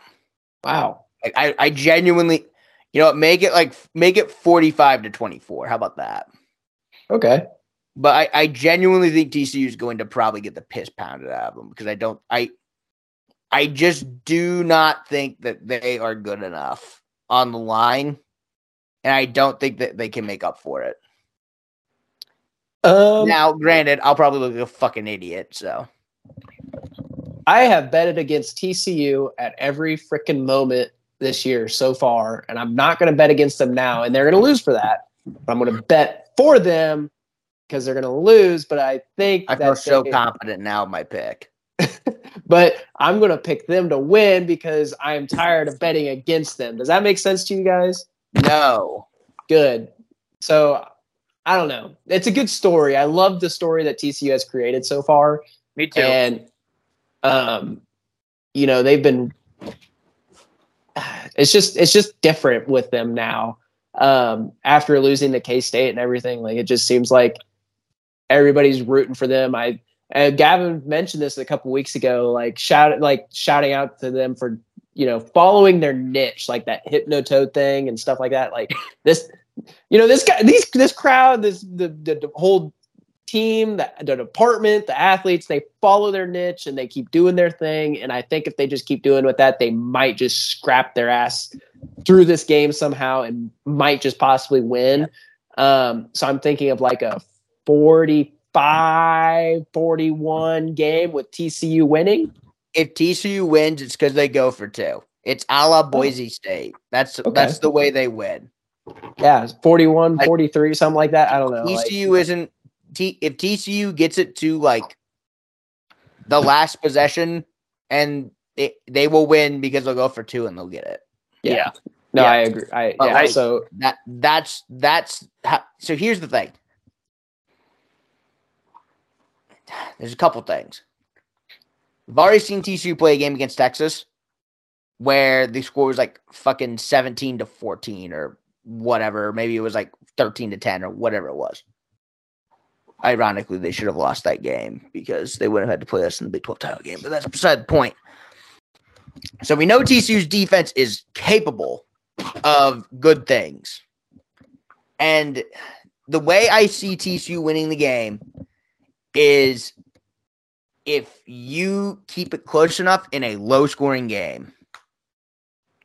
Which sounds super counterintuitive because you're thinking, oh, well, they want to keep it close in a really high-scoring game because that's TCU's game. I don't think that they can score that many points is the problem. Yeah.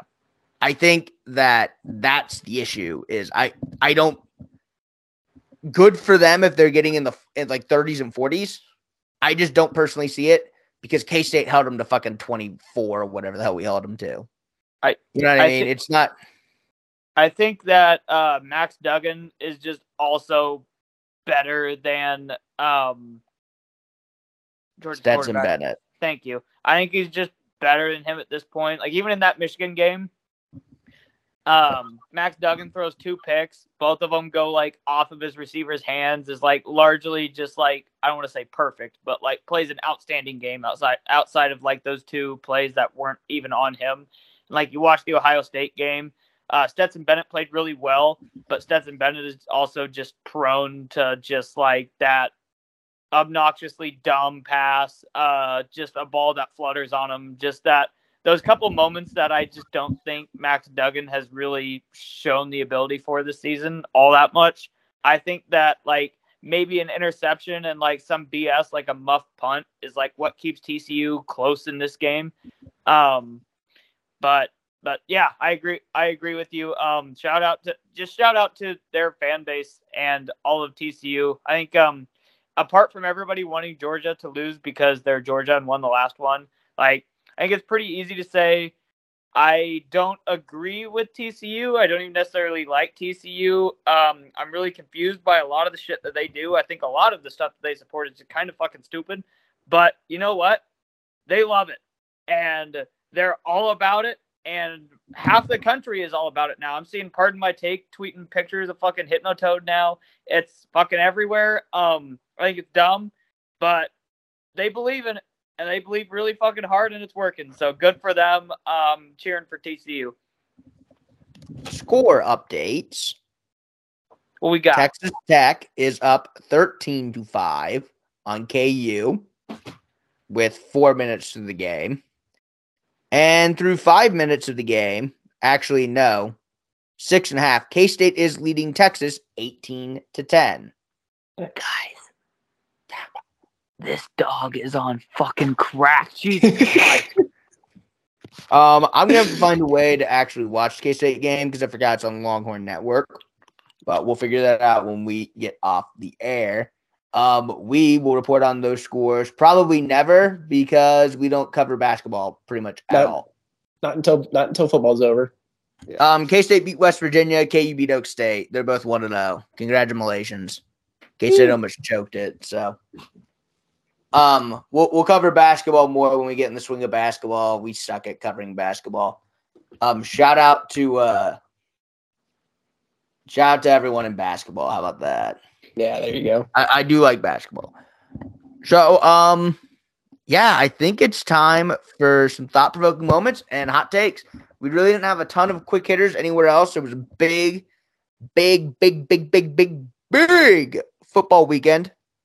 Yes. And I think we kind of left it off with the big college games, and we'll just kick it off with some thought-provoking moments. And we're getting ever closer to MILF Manor's premiere, so...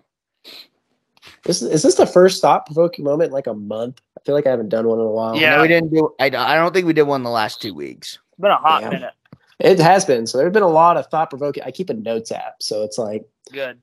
Yes. Anytime I have a good Will this one be? anytime I have a good moment, I write it down. Yeah, All right. I'm expecting a lot here.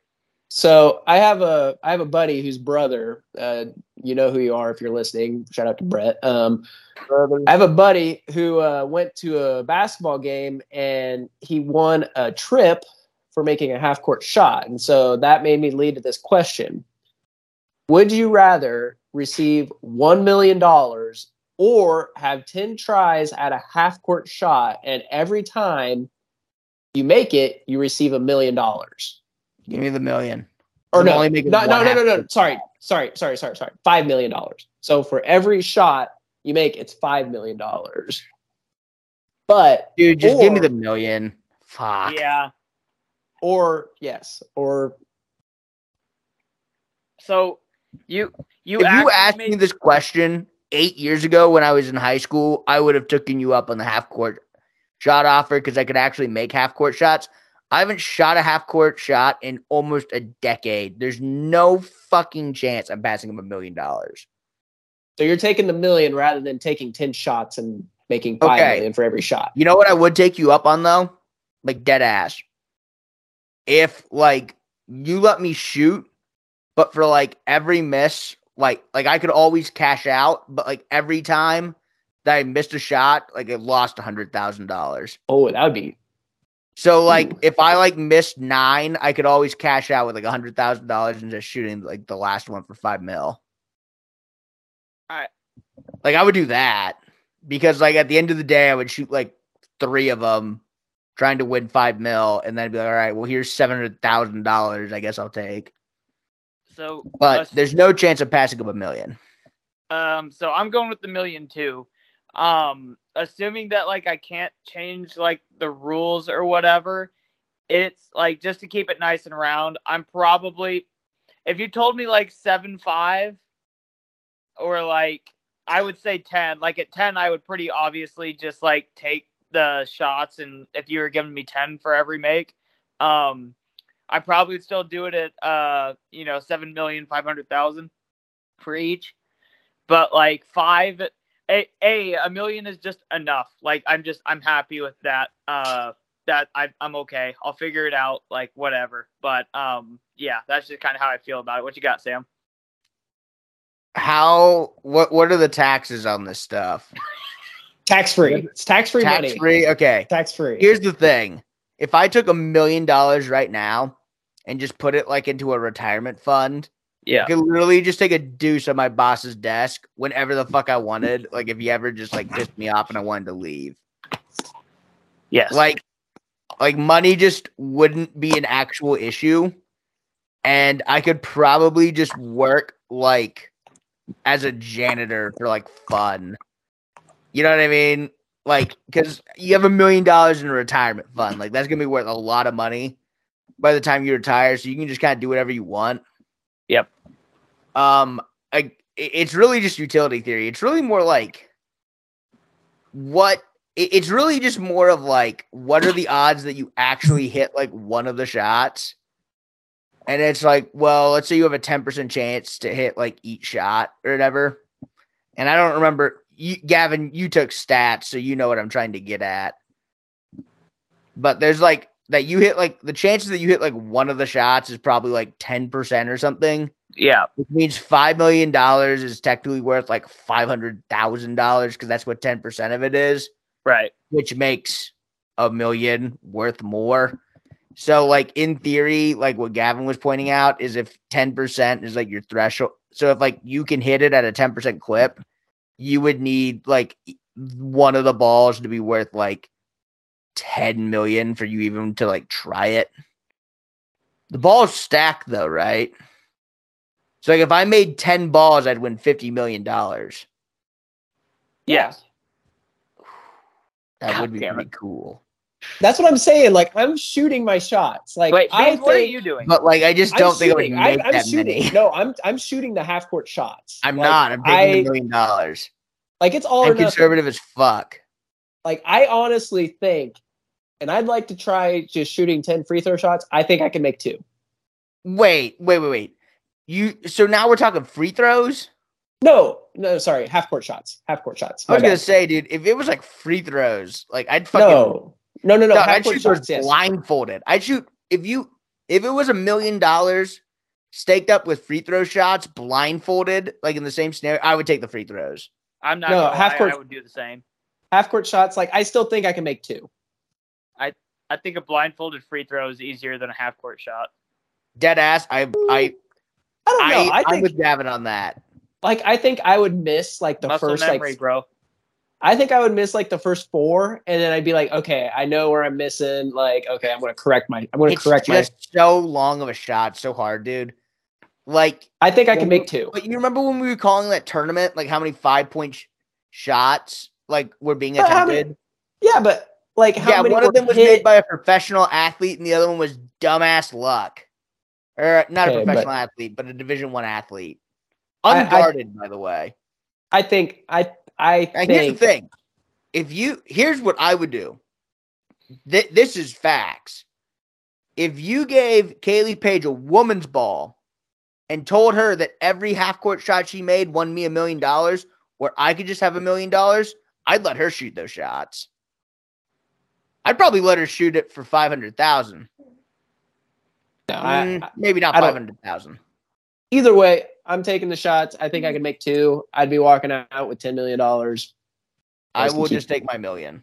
You can keep your $1 million. I'll take go do some my boss's desk. You know what? You know what?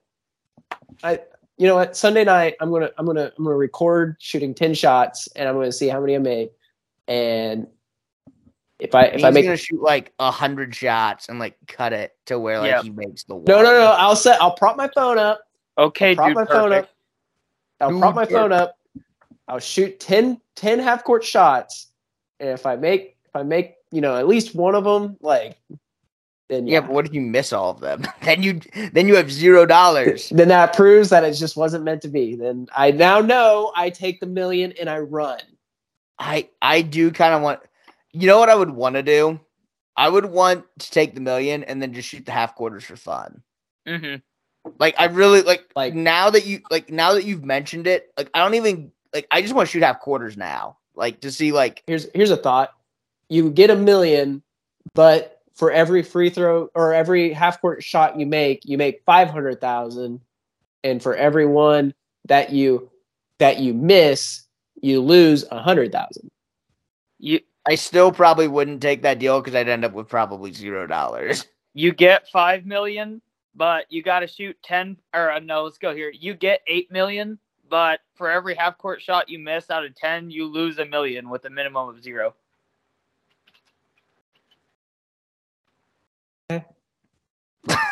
Beans right? Beans like, I gotta do some math. He's doing the math. We gotta move on to hot take. This is a all right time-consuming, thought-provoking moment as we're all like terrible with money. Flyover does math. Flyover math. By the way, we've been requested to do bets again. So, Beans, Gavin, we're gonna have to do bets again at some point. Who's requesting this? I believe it was just land. Okay. God, But that's how I feel about it. Is that reaction right there? Just flyover bets will return at some point. I'm only doing it because the fans are begging. Yeah, we'll do whatever the fans want, but no, I will not do whatever the fans want. About 16% of our fans are begging for it back because we only have 6 fans and one of them requested it. Gavin wants whatever you guys request. Gavin will do. Okay, guys. You guys do some research for this too, by the way, because there's no football bets now. Stop. Or there won't be football bets in a while. So you're gonna have to like start betting something else. You were so pissed. Oh man, I'm gonna have to learn about other sports. Fuck this, man. I will find bets like from the oddest fucking corner of the world before water polo. I will bet water polo. We're only betting like $2 at this point. By the way, good. I'm tired of losing money. We lost so much money. That was one of the reasons I told him that we were done. Was because like we lost just a lot. All we did was lose money. We lost like $40. We lost more than that. You know what? Send us money. Send us money to bet on. Yeah. We're not buying our merch. At least send us some money. Do something. Jesus. Oh. Yeah. Buy our merch, heathens. Yeah. We still need to I put out the APV for people to like tell us what their favorite moment from this podcast was for a chance to win a free t-shirt, and nobody's done it. Well, we didn't really announce it, so we didn't. I thought I announced that on air. No, you did, but like when you hear it, like you don't really that our fan base hates the end of the show. Yeah, we That's need to like possible. tweet it. I think it gets to the thought-provoking moment, and then it's just like, But No. that's the best part of the Yeah, show. this is the best part. we need to put it at the beginning of the show. Man, I need to listen to these guys talk about sports because that's what I listen to 24/7 Not gonna name names, by the way. Brianna Clegan. I got called out for I was being introduced to this one person's boyfriend, and my introduction was, this is Sam. His entire personality is sports. And I was like, go fuck yourself. That's bullshit. It's only mostly true. But like, that made me think. You know what? Fuck it. This is my hot take. Does anyone actually have like an interesting personality? Like, can your personality actually be more than just like one or two things? I don't think it can be. Well, like with that, like I don't know how you can have a personality without sports being involved. Like if you don't, like if you're a guy and you don't, okay, like, you kind of like are. I understand her point. Like, you know, when you really think about it, like that's what like I'm really into. That's like a lot of what I deal with, like fantasy and like sports betting and like, you know, what I follow on Twitter, all that stuff. But it's like, you know, I like Rick and Morty and like Avengers stuff and like I like other things. I like movies. Like there's so much more to me than just sports, and I felt very offended. This feels like the moment where you like match with like a really hot girl on Tinder and like your opening message is asking her how many yards a shrub would go for in the Chiefs offense. Oh my God. And it's just like those moments where, you know, you realize like, I wonder why it's not working. And I did match with this girl on Tinder from Kansas City, I think, like 4 months ago, and I didn't even notice, by the way. Like the notification got lost, and I almost, because I was in Kansas City for New Year's, I almost hit her up saying like, "Oh, I like was in a coma for 5 months." But, nah, they don't care about time that you match. Just give them the microwave line and it works. Yeah, I love that microwave line. That line's so good. But I almost told her like, "Hey girl, like I've been in a coma for the last 5 months. Like, what up?" That would not have worked. That would have been like an L, like upon portions of portions. But you know, I didn't because I am apparently only interested in sports and not women. So like if this doesn't like answer like most of the questions here, like one way I knew that Lauren was the one was I asked her, what is 21 personnel? And when she said 2 backs and 1 tight end, I was like, that's it. I'm done. Like I'm done. I found it. Like, ladies and gentlemen, we got him. Like I'm done. So what? You are contractually obligated to send this picture to Lauren and ask her what personnel package this is. Shrub. She would call it the tree personnel. I need an answer. But yeah, I would like an answer to that too. That's one of the sexiest things I've ever heard, Beans. So it's like if you like, so yes, like sports is yes. Yeah, I know. Yes. So it happens all year round too. It's not like, you know, you being into like horses. Like you can't horses all year round happens, but it's like, I don't know, man. Like when it gets cold. Yeah, like I can't talk shit on a horse. What am I supposed to talk about? I'm not going to talk about farming. Like I don't know anything about farming. I'm not going to talk about like banking because I don't know anything about money. That's the thing though. Like how many things do you actually know about things? I don't know anything. I literally work in sports. I work in athletics, so I can't talk about anything else. We got sports. We got like Marvel, and we got like Star Wars. Like I don't know what to tell you. Sam, the goal isn't to know about anything. It's just to retweet and post a bunch of pictures about everything, so that way you know shit about everything. Yeah, I don't know anything about automobiles either. Though. I do dabble in a mainstream gossip because I am a 18-year-old girl at heart. I'm cultured man. I'm a 17-year-old girl at heart who loves just petty gossip. Like you know, I can't you even see do that. the Andrew Tate and like Greta Thunberg exchange. I love that stuff. That stuff is so goddamn funny. Also, fuck Andrew Tate. I'm glad he's arrested due to a pizza box. That was really I don't funny. even know what half that stuff is. I don't even know what's going on.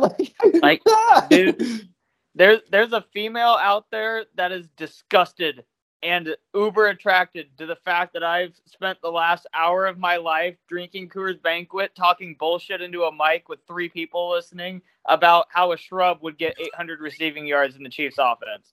Damn. And you know what? I'd rather talk about that than like politics or automobiles. Like, damn, I'm a sucker for talking politics, dude. God, I am so, I'm a fucking onion. I'm more layered than you think, bruh. But whatever.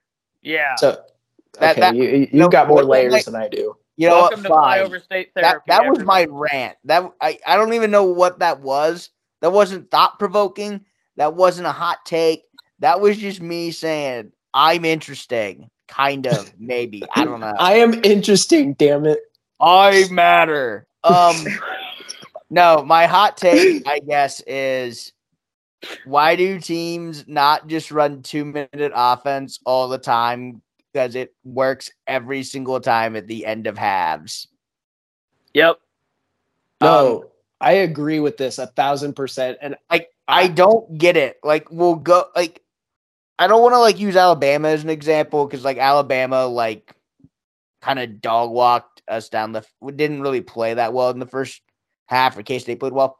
But I can't tell you how many times I've watched the game where, like, nothing's fucking happened, and then, like, a 2-minute drill happens, and, like, the team scores a touchdown. And it's like, what the fuck? Hold on. it's like that sense of urgency like kicks in. It's like, why aren't we just calling, like, a billion pass plays, like, all the fucking time? Like, why are we even running the ball? Why, instead of not scoring at all, what if we just scored faster? Then you would be Lincoln Riley. Didn't Crazy Mike Leach? concept here. Isn't this Mike Leach's offense? Yeah, it's just Mike Leach. And Mike Leach is a fucking rest in peace, Mike Leach. But everyone like in the circle of everything is like, oh, Mike Leach is a genius.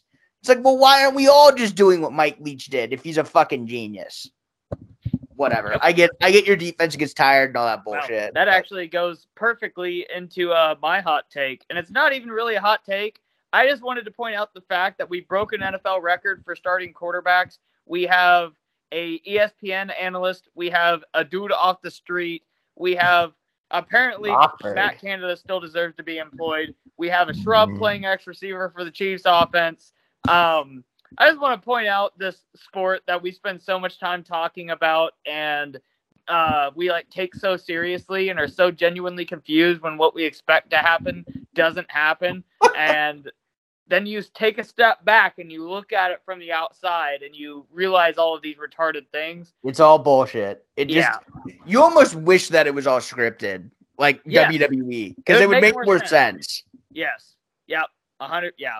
It's like, well, if there wasn't, it's like the U.S. government. Like, there's billions of dollars at stake, except you're not sure what it's doing, and it's not like making the product better, and it's not like, it's not doing anything. Yeah, it's just there and it's getting spent because it has to. The House said we had to spend it, so we had to put it to something, and we don't know. No, literally, the market decided that the NFL is worth this amount of money, so we have to spend it, and that's what we're doing apparently on Jeff Saturday. So, by the way, we gotta acknowledge what Jeff Saturday said about Keontae Thibodeau. Now that you brought him up. Oh, what did he say? Oh gosh, so Keontae Thibodeau like hit Nick Foles and knocked him out of the game, and he did like a snow angel celebration like after that. Yeah, well, Nick Foles is dying, like literally I just didn't like actually think that was like he probably doesn't know or whatever. We'll give him the benefit of the doubt that he doesn't know that Nick Foles is dying on the ground next to him. But Jeff Saturday basically just goes to the media and says he's trash for that, and he wishes his offensive lineman would have, quote, taken it into their own hands. And it's like, what do you mean by that, Jeff? Like, are you looking for them to, like, fight him? Like, what else could go wrong with this season? No, I think okay. So I do know what Jeff Saturday is saying here. So Please tell me. So that whole game, like the line was getting their asses handed to them, and so I think with Jeff, biggest fall off of an offensive line I've ever seen. and Yeah. so I think from my perspective, I think what Jeff Saturday was trying to say was, I wish that our offensive line would have kicked their asses during the course of play, rather than during play, keep getting our asses handed to them, just block better. Like, I think he was just trying to say, I wish our offensive linemen would have blocked better and been better, at doing their jobs. I think that's what he was trying to. That, but he also called Deontay Thibodeau trash. I think he was saying trash just because he's mad in that situation. Whatever. I don't know.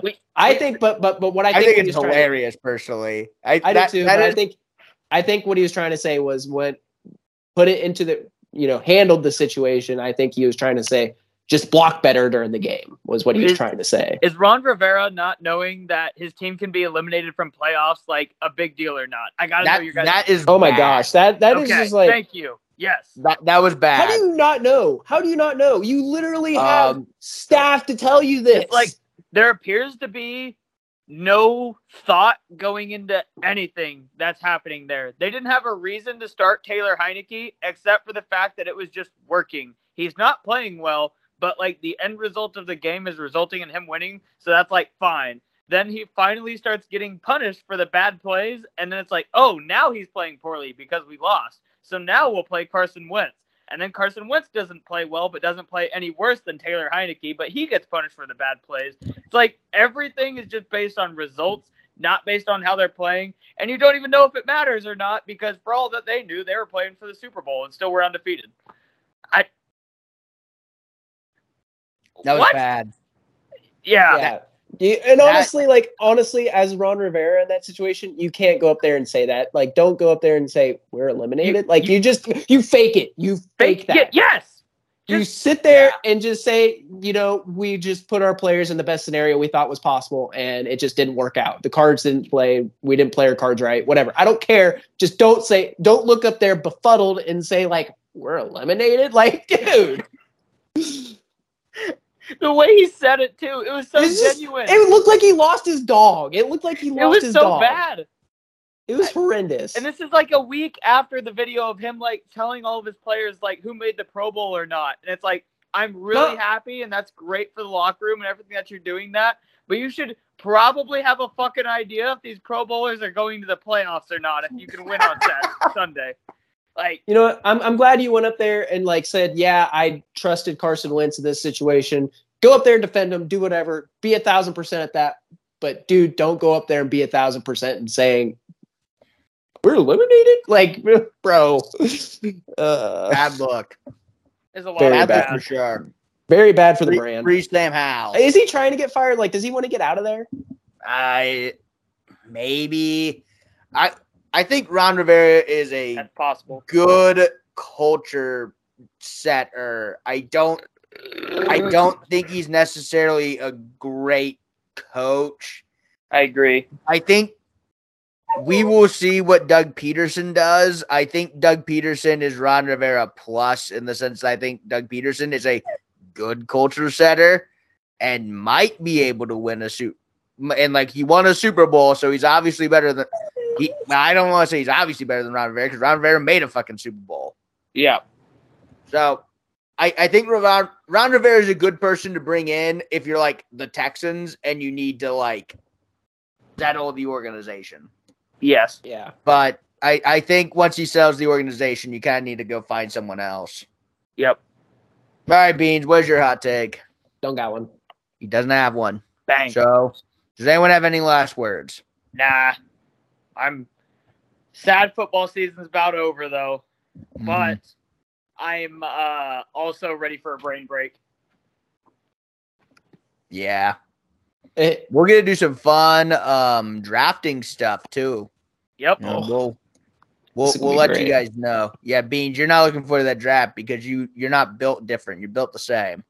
Yes. I'm a basic bitch. He's a basic bitch. Mm-hmm.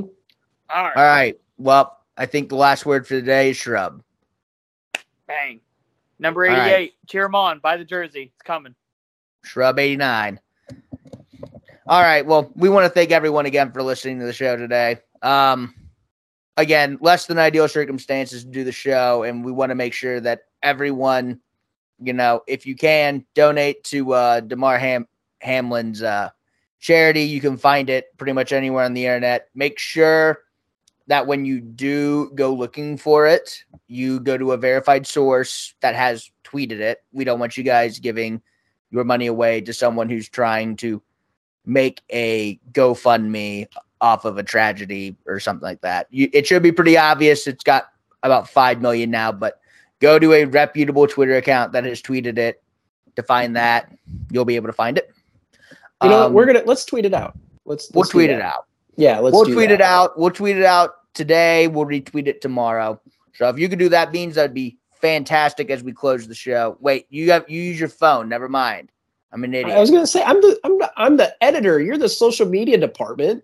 I'm like half the social media department. We need an intern, is what we need. We do need an intern. We do need an intern.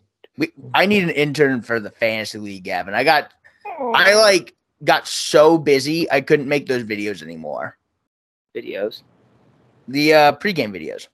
Oh, well, yeah, it'd be nice if the dude that takes the commissioner title would do any work towards any of that as well. Yeah. He's a cop. It's okay. Yeah. He's keeping the streets safe. Also, I saved him a ton of money because I told him to hedge his Michigan TCU bet because he got a boosted Michigan money line. So he was about to lose $50 before I told him to hedge it. But anyways, not to get too off topic, we do want to wish the best, prayers up, all the cliches, everything in that arena to Damar Hamlin, his family, his loved ones, and everyone else. We're going to close it off with that. We'll tweet out the link to his fundraiser. And to everyone, we love you all. We thank you guys for listening, and prayers up for Damar Hamlin.